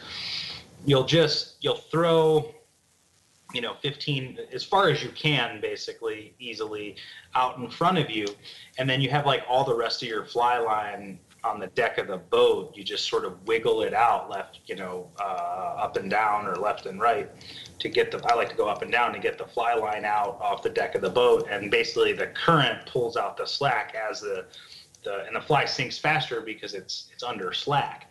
So you're sinking, then the current straightens it out. And when the current straightens it out, you pull it back upstream, and then you just rinse and repeat. And you're not really casting the fly overhead once it's in the water. You can just kind of dip the tip of the rod in, wiggle the slack out, strip it back in, rinse and repeat. Usually it's a boat thing. Actually, it was interesting. I was at the confluence of two streams a couple days ago, and there was a bridge behind us, so I couldn't cast behind me. So there's a bridge. We're getting closer to figuring out where you were fishing. Yeah. Mark down, there's trout, and there's a bridge. And so I was, stack mending in that way from that one little spot. I had no space whatsoever behind me, and couldn't even make a roll cast. It was so tight in there. So I just kind of flicked it out and stack mended and just kind of dipped it in and wiggled all the line out, took it downstream, stripped it back up, and just kept doing that. I dig your dip and wiggle. All right, let's talk about. We're gonna go through these a little fast. What favorite knot do you tie your streamers on with? The non-slip mono loop. Okay. Every time. What about people that get exhausted from casting a big streamer? What's advice you'd give them besides fishing a smaller streamer? If they want to fish a big one, but they're getting tired. Dip and wiggle. Okay. No, if you're getting tired, turn around and throw it on your back cast. Yes. My client the other day, he threw some of the most ridiculous underhand, backhanded casts I have ever seen, not just from a normal client, but Dennis was throwing these crazy backhand casts and throwing it I've never seen a client do it ever. And he was launching these streamers just out for shad and stripers, and it was nuts. And Dennis, if you're hearing this, shout out to you for being one of the best casters I've ever seen. Nice. Yeah, he was throwing it up towards the trees and then just backhanding it into the river, 60 feet. Wow. With accuracy. Great. Yeah. I was just sitting there with my arms crossed. I'm like, dude. Yeah, it really changes, the muscle groups I think that you're using when you throw backhanded, right? It's slightly different. So often when I start to get tired, I'll immediately just present the other direction, just present from a back cast. Have you ever had to dive into the water to retrieve an expensive streamer? Dive into the water? Or just go in after it, like the guys today with their dip nets, or the cast nets. Have you ever just broken off or just got one stuck and you're like, you know what? I'm doing everything to not lose that fly. I mean, I've done some things. I've rowed boats across rivers. I've waded in really deep. I've semi-climbed some trees, but I've never dove into the water, no. But I also don't fish a lot of game changers, though. If I paid $15 for a fly, I might. You might put your floaties on. Yeah, I might go get that thing. What about setting the hook on a streamer that might be deep or far away that you just is a strip set? You want people to trout set? You want them to tarpon set? And how would you detect it? What's a tarpon set? Is that a strip strike? Well, yeah, like pump. Yeah. With the streamer, I almost always want a strip set. Yeah, there's very few exceptions to that, in my opinion. I definitely want a strip set, right? I want to hit him and then hit him again, right? Absolutely strip strike. Okay. But, and then get the rod up and get the rod bent, I think one mistake that people make is after they strip set, they're like pointing the rod at the fish and they're letting the tip of the rod fight the fish. And not that doesn't work, because you can fight a fish pointing the rod directly at it. I've seen it done on purpose, intentionally. Sometimes you watch it in those some of those permit or some of those trevally videos. Those guys are aiming the rod directly at the tip of the rod directly at the fish. Even huge trout. I mean, get the rod bent, right? Get sideways pressure on it and bend the rod down into the butt section of the rod, right? Don't aim it at the fish. Don't put it at 12 o'clock, but get its head turned towards the bank or toward the boat. Streamers. You ever fish them at night? And if so, what advice would you have for anglers? Totally. Nighttime is a great time to fish streamers. Probably one of the best times. Nighttime and early morning. My advice would be careful, right? So if you have wind, understand wind. And this is during the day too, right? If you're right-handed and the wind's on your right shoulder, put the tip of the rod on the left side of your body before you cast, and then that way the wind is blowing the loop away from you. Don't hook yourself. At nighttime, use flies that are bulky, that are going to move a lot of water, that are going to make a lot of disturbance when you strip them. Fish don't see as well in the dark, so we want to make a ruckus so that they pick it up on their lateral lines to help find it. So rattles and things like that are great to have in your bugs at night.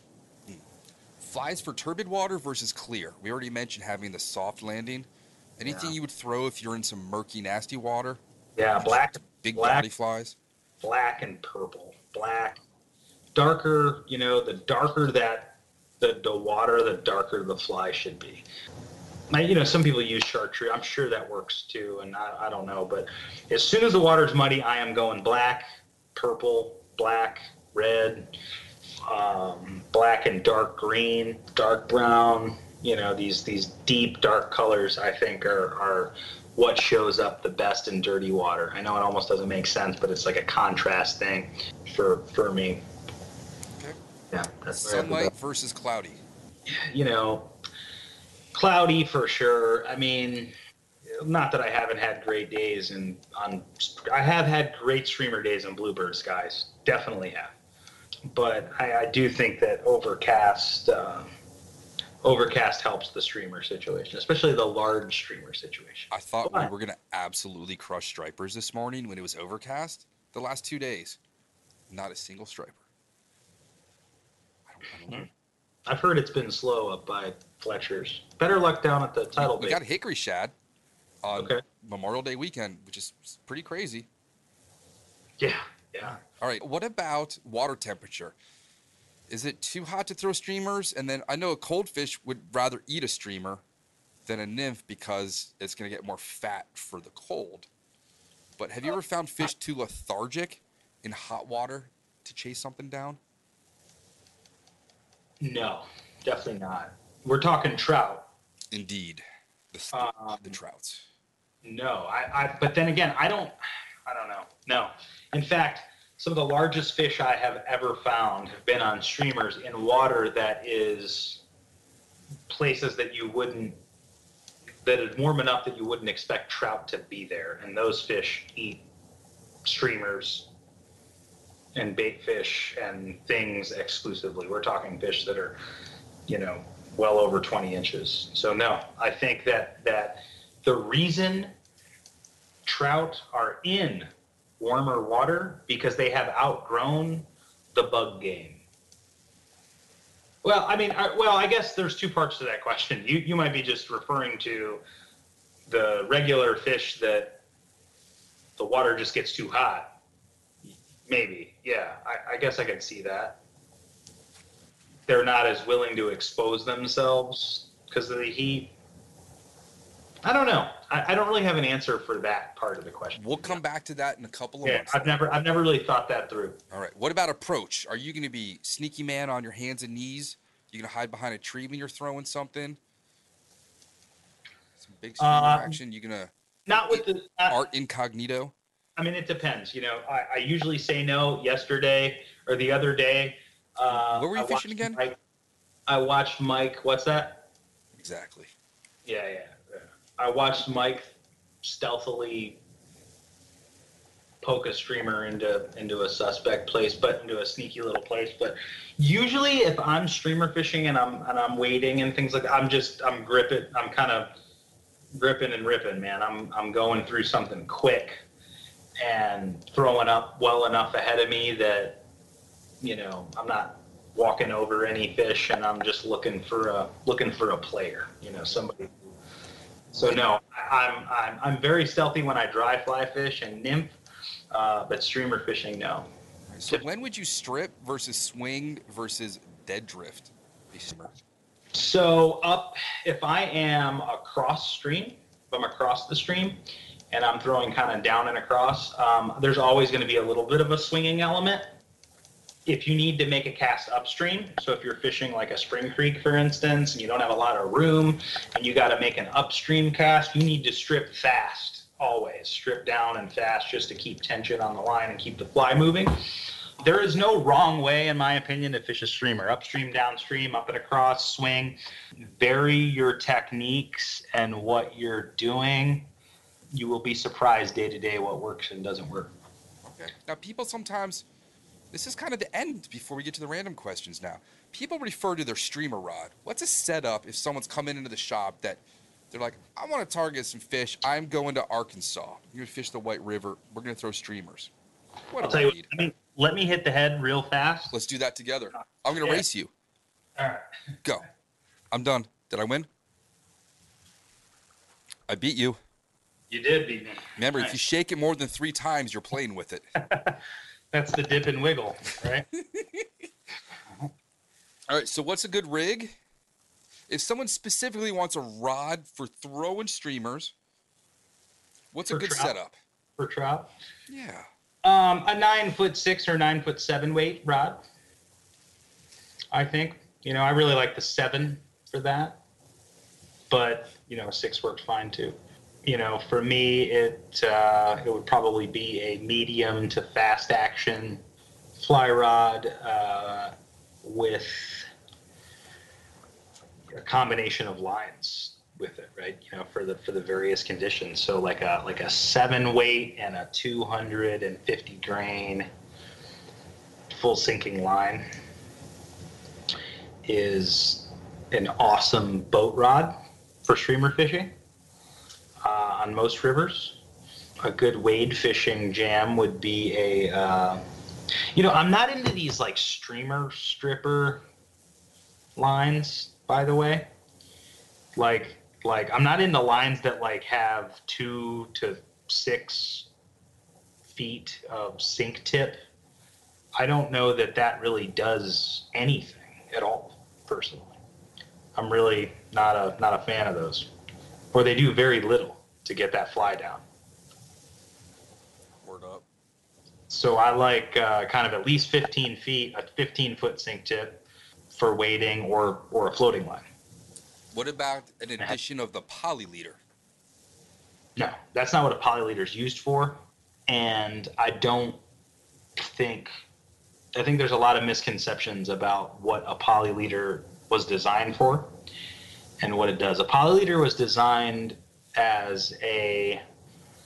to put on the end of a Scandi head for spay fishing. It is largely something with mass that tungsten coated leader is something with mass that'll help move the fly and transfer the energy from the larger the Scandi head down to the fly, and has a sinking element to it.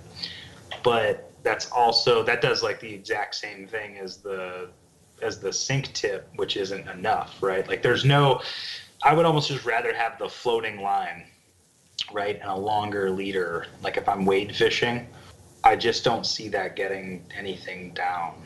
on a larger streamer. It's just not enough to make it worth it to me. All right. Ready for some random questions? Anything else about streamers that that's a FAQ with the shop or experience? Anything that I didn't ask about? So learn to use the rod to move the streamer, not the fly line. So like when you strip, you should just be stripping your slack up, right? So like twitch with the rod, use your wrist to move the streamer and then strip the slack with your fly line.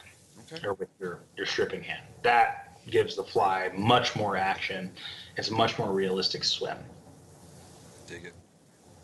Now, you ready for the randoms? Yeah. Brittany or Christina? Christina, definitely. Armageddon or Deep Impact? Armageddon. GoBots or Transformers? Transformers. VHS or Betamax? VHS. Popeyes or KFC sandwich? Did you say sandwich or biscuit? Because we'll have a conversation. I don't eat biscuits out anymore. Okay. I've been taught to make a proper Southern biscuit, and I can no longer eat. I've never had a Popeyes sandwich, but if you just ask me KFC or Popeyes, I'm going Popeyes. Popeyes does have a better commercially made biscuit. Yeah, right. But the chicken, yeah. If you were only allowed to fish for one type of species for the rest of your life, what would you choose? One species, rest of my life. I think it would be trout. Trout.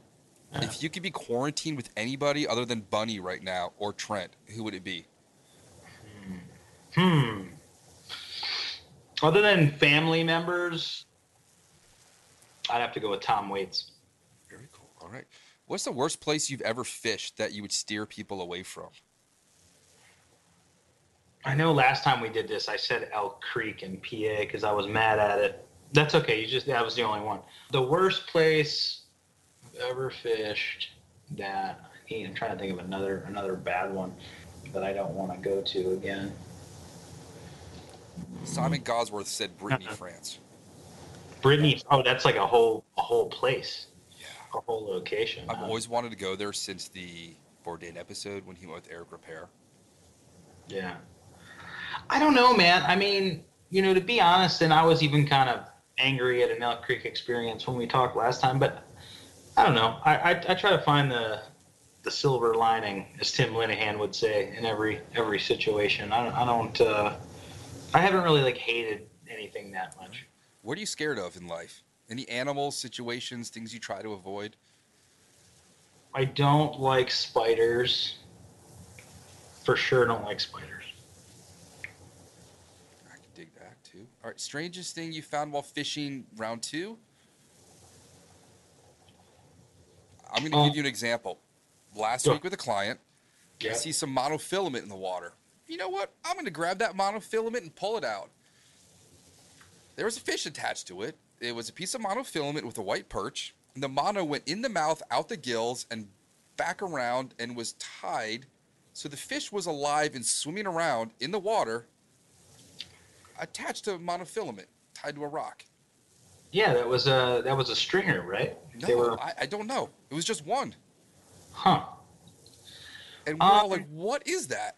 So I was fishing the tidal basin with T. Jones.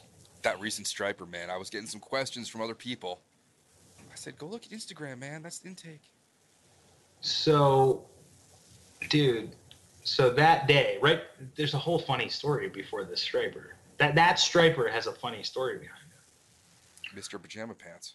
So we were fishing stripers all day that day and some other places too. But right before that striper, the story behind that exact fish was, we can only fish that spot one at a time. So T. Jones is in there and he pitches and he's got something on. And I'll send you pictures of this.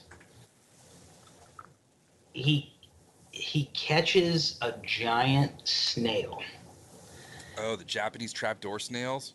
and it grabbed his clouser and completely engulfed his clouser minnow. And never so- pick up a floating trapdoor snail, because if they're dead, you can't get that smell off you. Just a heads up. So he pries this clouser out with a knife, and it's mangled, and it's got snail juice all over it. And then he throws it in and hooks that striker. Really? That's exactly what happened. Ask No. him. Snail juice. Snail. That was, and I posted that, and I called him the Snail Master. That fish did not count. That was a live bait situation, in my opinion. Once you marinate a clouser in snail juice, that's like you are now bait fishing. Snail juice would be a great band name too. But I have a grip and grin of Trent Jones fully legitimately in the mouth caught a snail on a size 2 Andrew class. Zimmern ate those in an episode. He liked them. He was Really? in Virginia Beach eating Japanese trapdoor snails. Yeah, if you see one floating, never pick it Okay. up. Okay, next question. What is something that every fly angler needs to experience in their life? Hooking sight fishing at cobia. That is something else, man. Those things are that is a lot of action in a very short amount of time. And that's a very exciting deal. Absolutely. If money is no option, you find a blank check that says Jeff Bezos on it. You get a vehicle and a boat to go with it. What are you getting? A vehicle and what are you going to tow it with, and what are you towing? Man, wow, I don't know. Neither do I. I mean, I'm getting a giant, like, military grade, like, jet that I can drive the vehicle onto and land that private jet anywhere I want. For sure. I don't know. I mean, I don't know. Can you do any impersonations? Impersonations? Yeah. Oh, man. Can you do Trent? No, I can't do Trent. I can do Tommy Mattioli. Go for it. Hey, yo, Art, I'm gonna tell you something, buddy. I have sold flies for my whole life, and you sell so many clousers out of your shop that I'm surprised there's any deer left in North America. That's pretty funny. I talk to him like every day. Okay. Yeah, I need to get him on an episode. All right, what's one thing you've lost while fishing that still angers you for having lost it? I lost a Nomad. I lost a net recently. Not too recently, but. And you called it by the original name, the Nomad Net. Yeah, the Nomad net. And I remember when those first came out, I was like, I need that now. Because I don't know, like I had like a sling pack, and I like sort of had it jammed in between the sling pack, and I thought it was linked. Thought it was clipped on a D-ring, and it wasn't, and disappeared. Super mad about that. If you could have a superhero's power to make you a better angler, what would you choose? Flight. Okay, if you could fish with any celebrity that is an angler, who would you choose? So last time I answered Mel Krieger, but That's an industry, like a celebrity, like a musician or artist, celebrity. not an industry person. Who is an angler? Yes. You may have seen on Fly Fishing the World back in the day, like Liam Neeson fishing golf ponds in Ireland. I don't know. I think it would be cool to fish with Henry Winkler. I'm reaching out to him to get him on here. I have not been able to hear back from him. Yeah, If anyone has a connection to the Fonz, y'all let me know. I got a private plane waiting for you at the airport. It's gassed up. It's full of every gear you could ever imagine. Where are we going? New Zealand. Okay. What's your last meal, if you could plan it? all I can eat. Sushi. No. What's your fancy sushi called? It's gonna be no. That's not what it's gonna be. It's gonna be oysters. It's gonna be oysters, man. Yeah. I mean, if it's a whole meal, I get like a whole shellfish. You know. The seafood tower from the Anthony Bourdain episode of Brittany, France. That's kind of what I'd be after, something like that. I looked at that and was like, that's worth anaphylactic shock to eat that, maybe. Yeah. That's EpiPens. I want to dig in. Last question again. What's a story you had to be there to believe? A story you would had to have been there to believe. Something you've seen. I saw a squirrel swim across a river once. No one believed me. I didn't know squirrels could swim. I don't know, man. When I caught that bull trout, that was pretty cool. Tell the bull trout story. It was on a streamer. Yeah, it was. So, you know, I'm fishing. I'm fishing with this guy, Monty Muniz, awesome dude, and up in northwest Montana, like all the way as far north as you can go before you're in the Canadian Rockies. This is I'm on a hosted trip that I'm doing with Linehan Outfitting Company, and it's the last day of the trip. And we had caught some big rainbows already on streamers, and it's the last day of the trip. There's this guy Monty takes me to this place, and we're rowing down the river, and he's like, yeah, you know, like I think there's a big bow in this hole here, because all season long we've been like hooking, you know, smaller cutthroat and rainbows at the top of the riffle here on dry flies, and you know, as they dump down out of the riffle and into the pool, you know, they're getting eaten by something large. And he says, you know, why don't you grab your streamer rod here and see if you can move that fish. And he tells me where to cast it. And he's like, yeah, you know, put it like right in front of that rock there and let it swing on in. And it's funny because I completely missed the cast. I picked it up, and I had a fly that resembled a cutthroat. It was actually one of Tommy Mattioli's half and halves that was tied in sort of a cutthroat regalia type of coloring. And it was saltwater fly I caught this thing on, which is funny. I missed the cast. Bad cast, wasn't even close. Hit the water. The cast I made was maybe 20 feet at the most.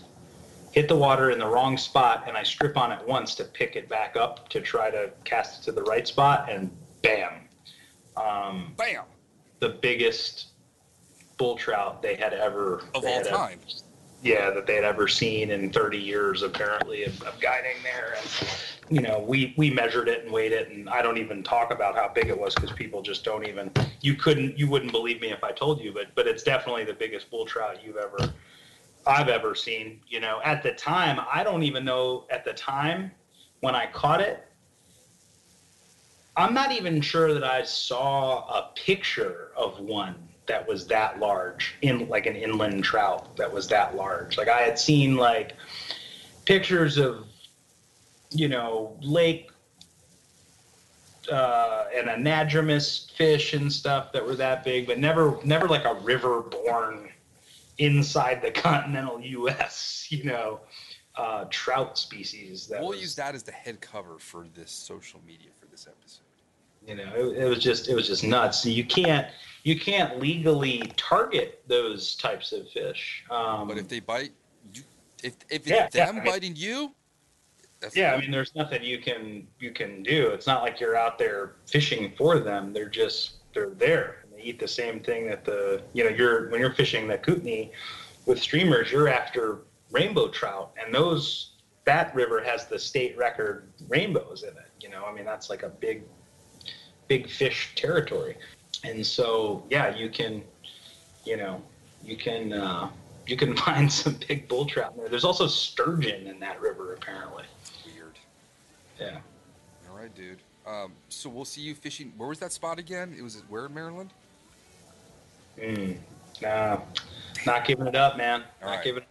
It's somewhere out there. All right, so next one, do you want to do nymphs or warm water fishing? Largies and smallies versus nymphs. Oh, either one, man. Either one. All right, we'll flip a coin. I gotta go do a social distant event in the neighborhood, so we'll catch up soon. Awesome, man. Art, thank you again for your time. All right, buddy. Take Word it up, easy. dude. All right. Bye-bye. Thank you. And it recorded this time, I hope. All right. Yeah, dude. All right, man. Bye. Thank you for joining us for the Fly Fishing Consultant Podcast. For more information or to contact Rob, please go to www.robsnowhite.com.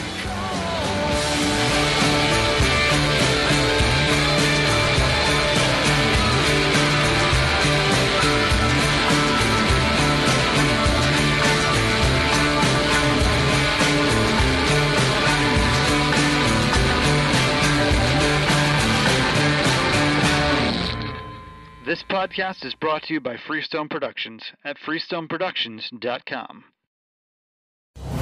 Brave anglers search for the one they call king, but who will take his throne? Tune in to Waypoint TV's Battle for Silver, Saturday, May 18th from 12 to 6 p.m. Eastern. Presented by Abyss Battery. Waypoint TV. Don't miss Mondays with Into the Blue, brought to you by Academy Sports and Outdoors. Every Monday night from 7 to 10 p.m. Eastern on Waypoint TV, the destination for outdoor entertainment. A life that has the stories to back it. A life to be proud of. It's a Winchester life. Yeah, baby. 6'8" Western. Oh, mule deer, baby, right there. Tune in every Tuesday at 7 p.m. Eastern on Waypoint TV.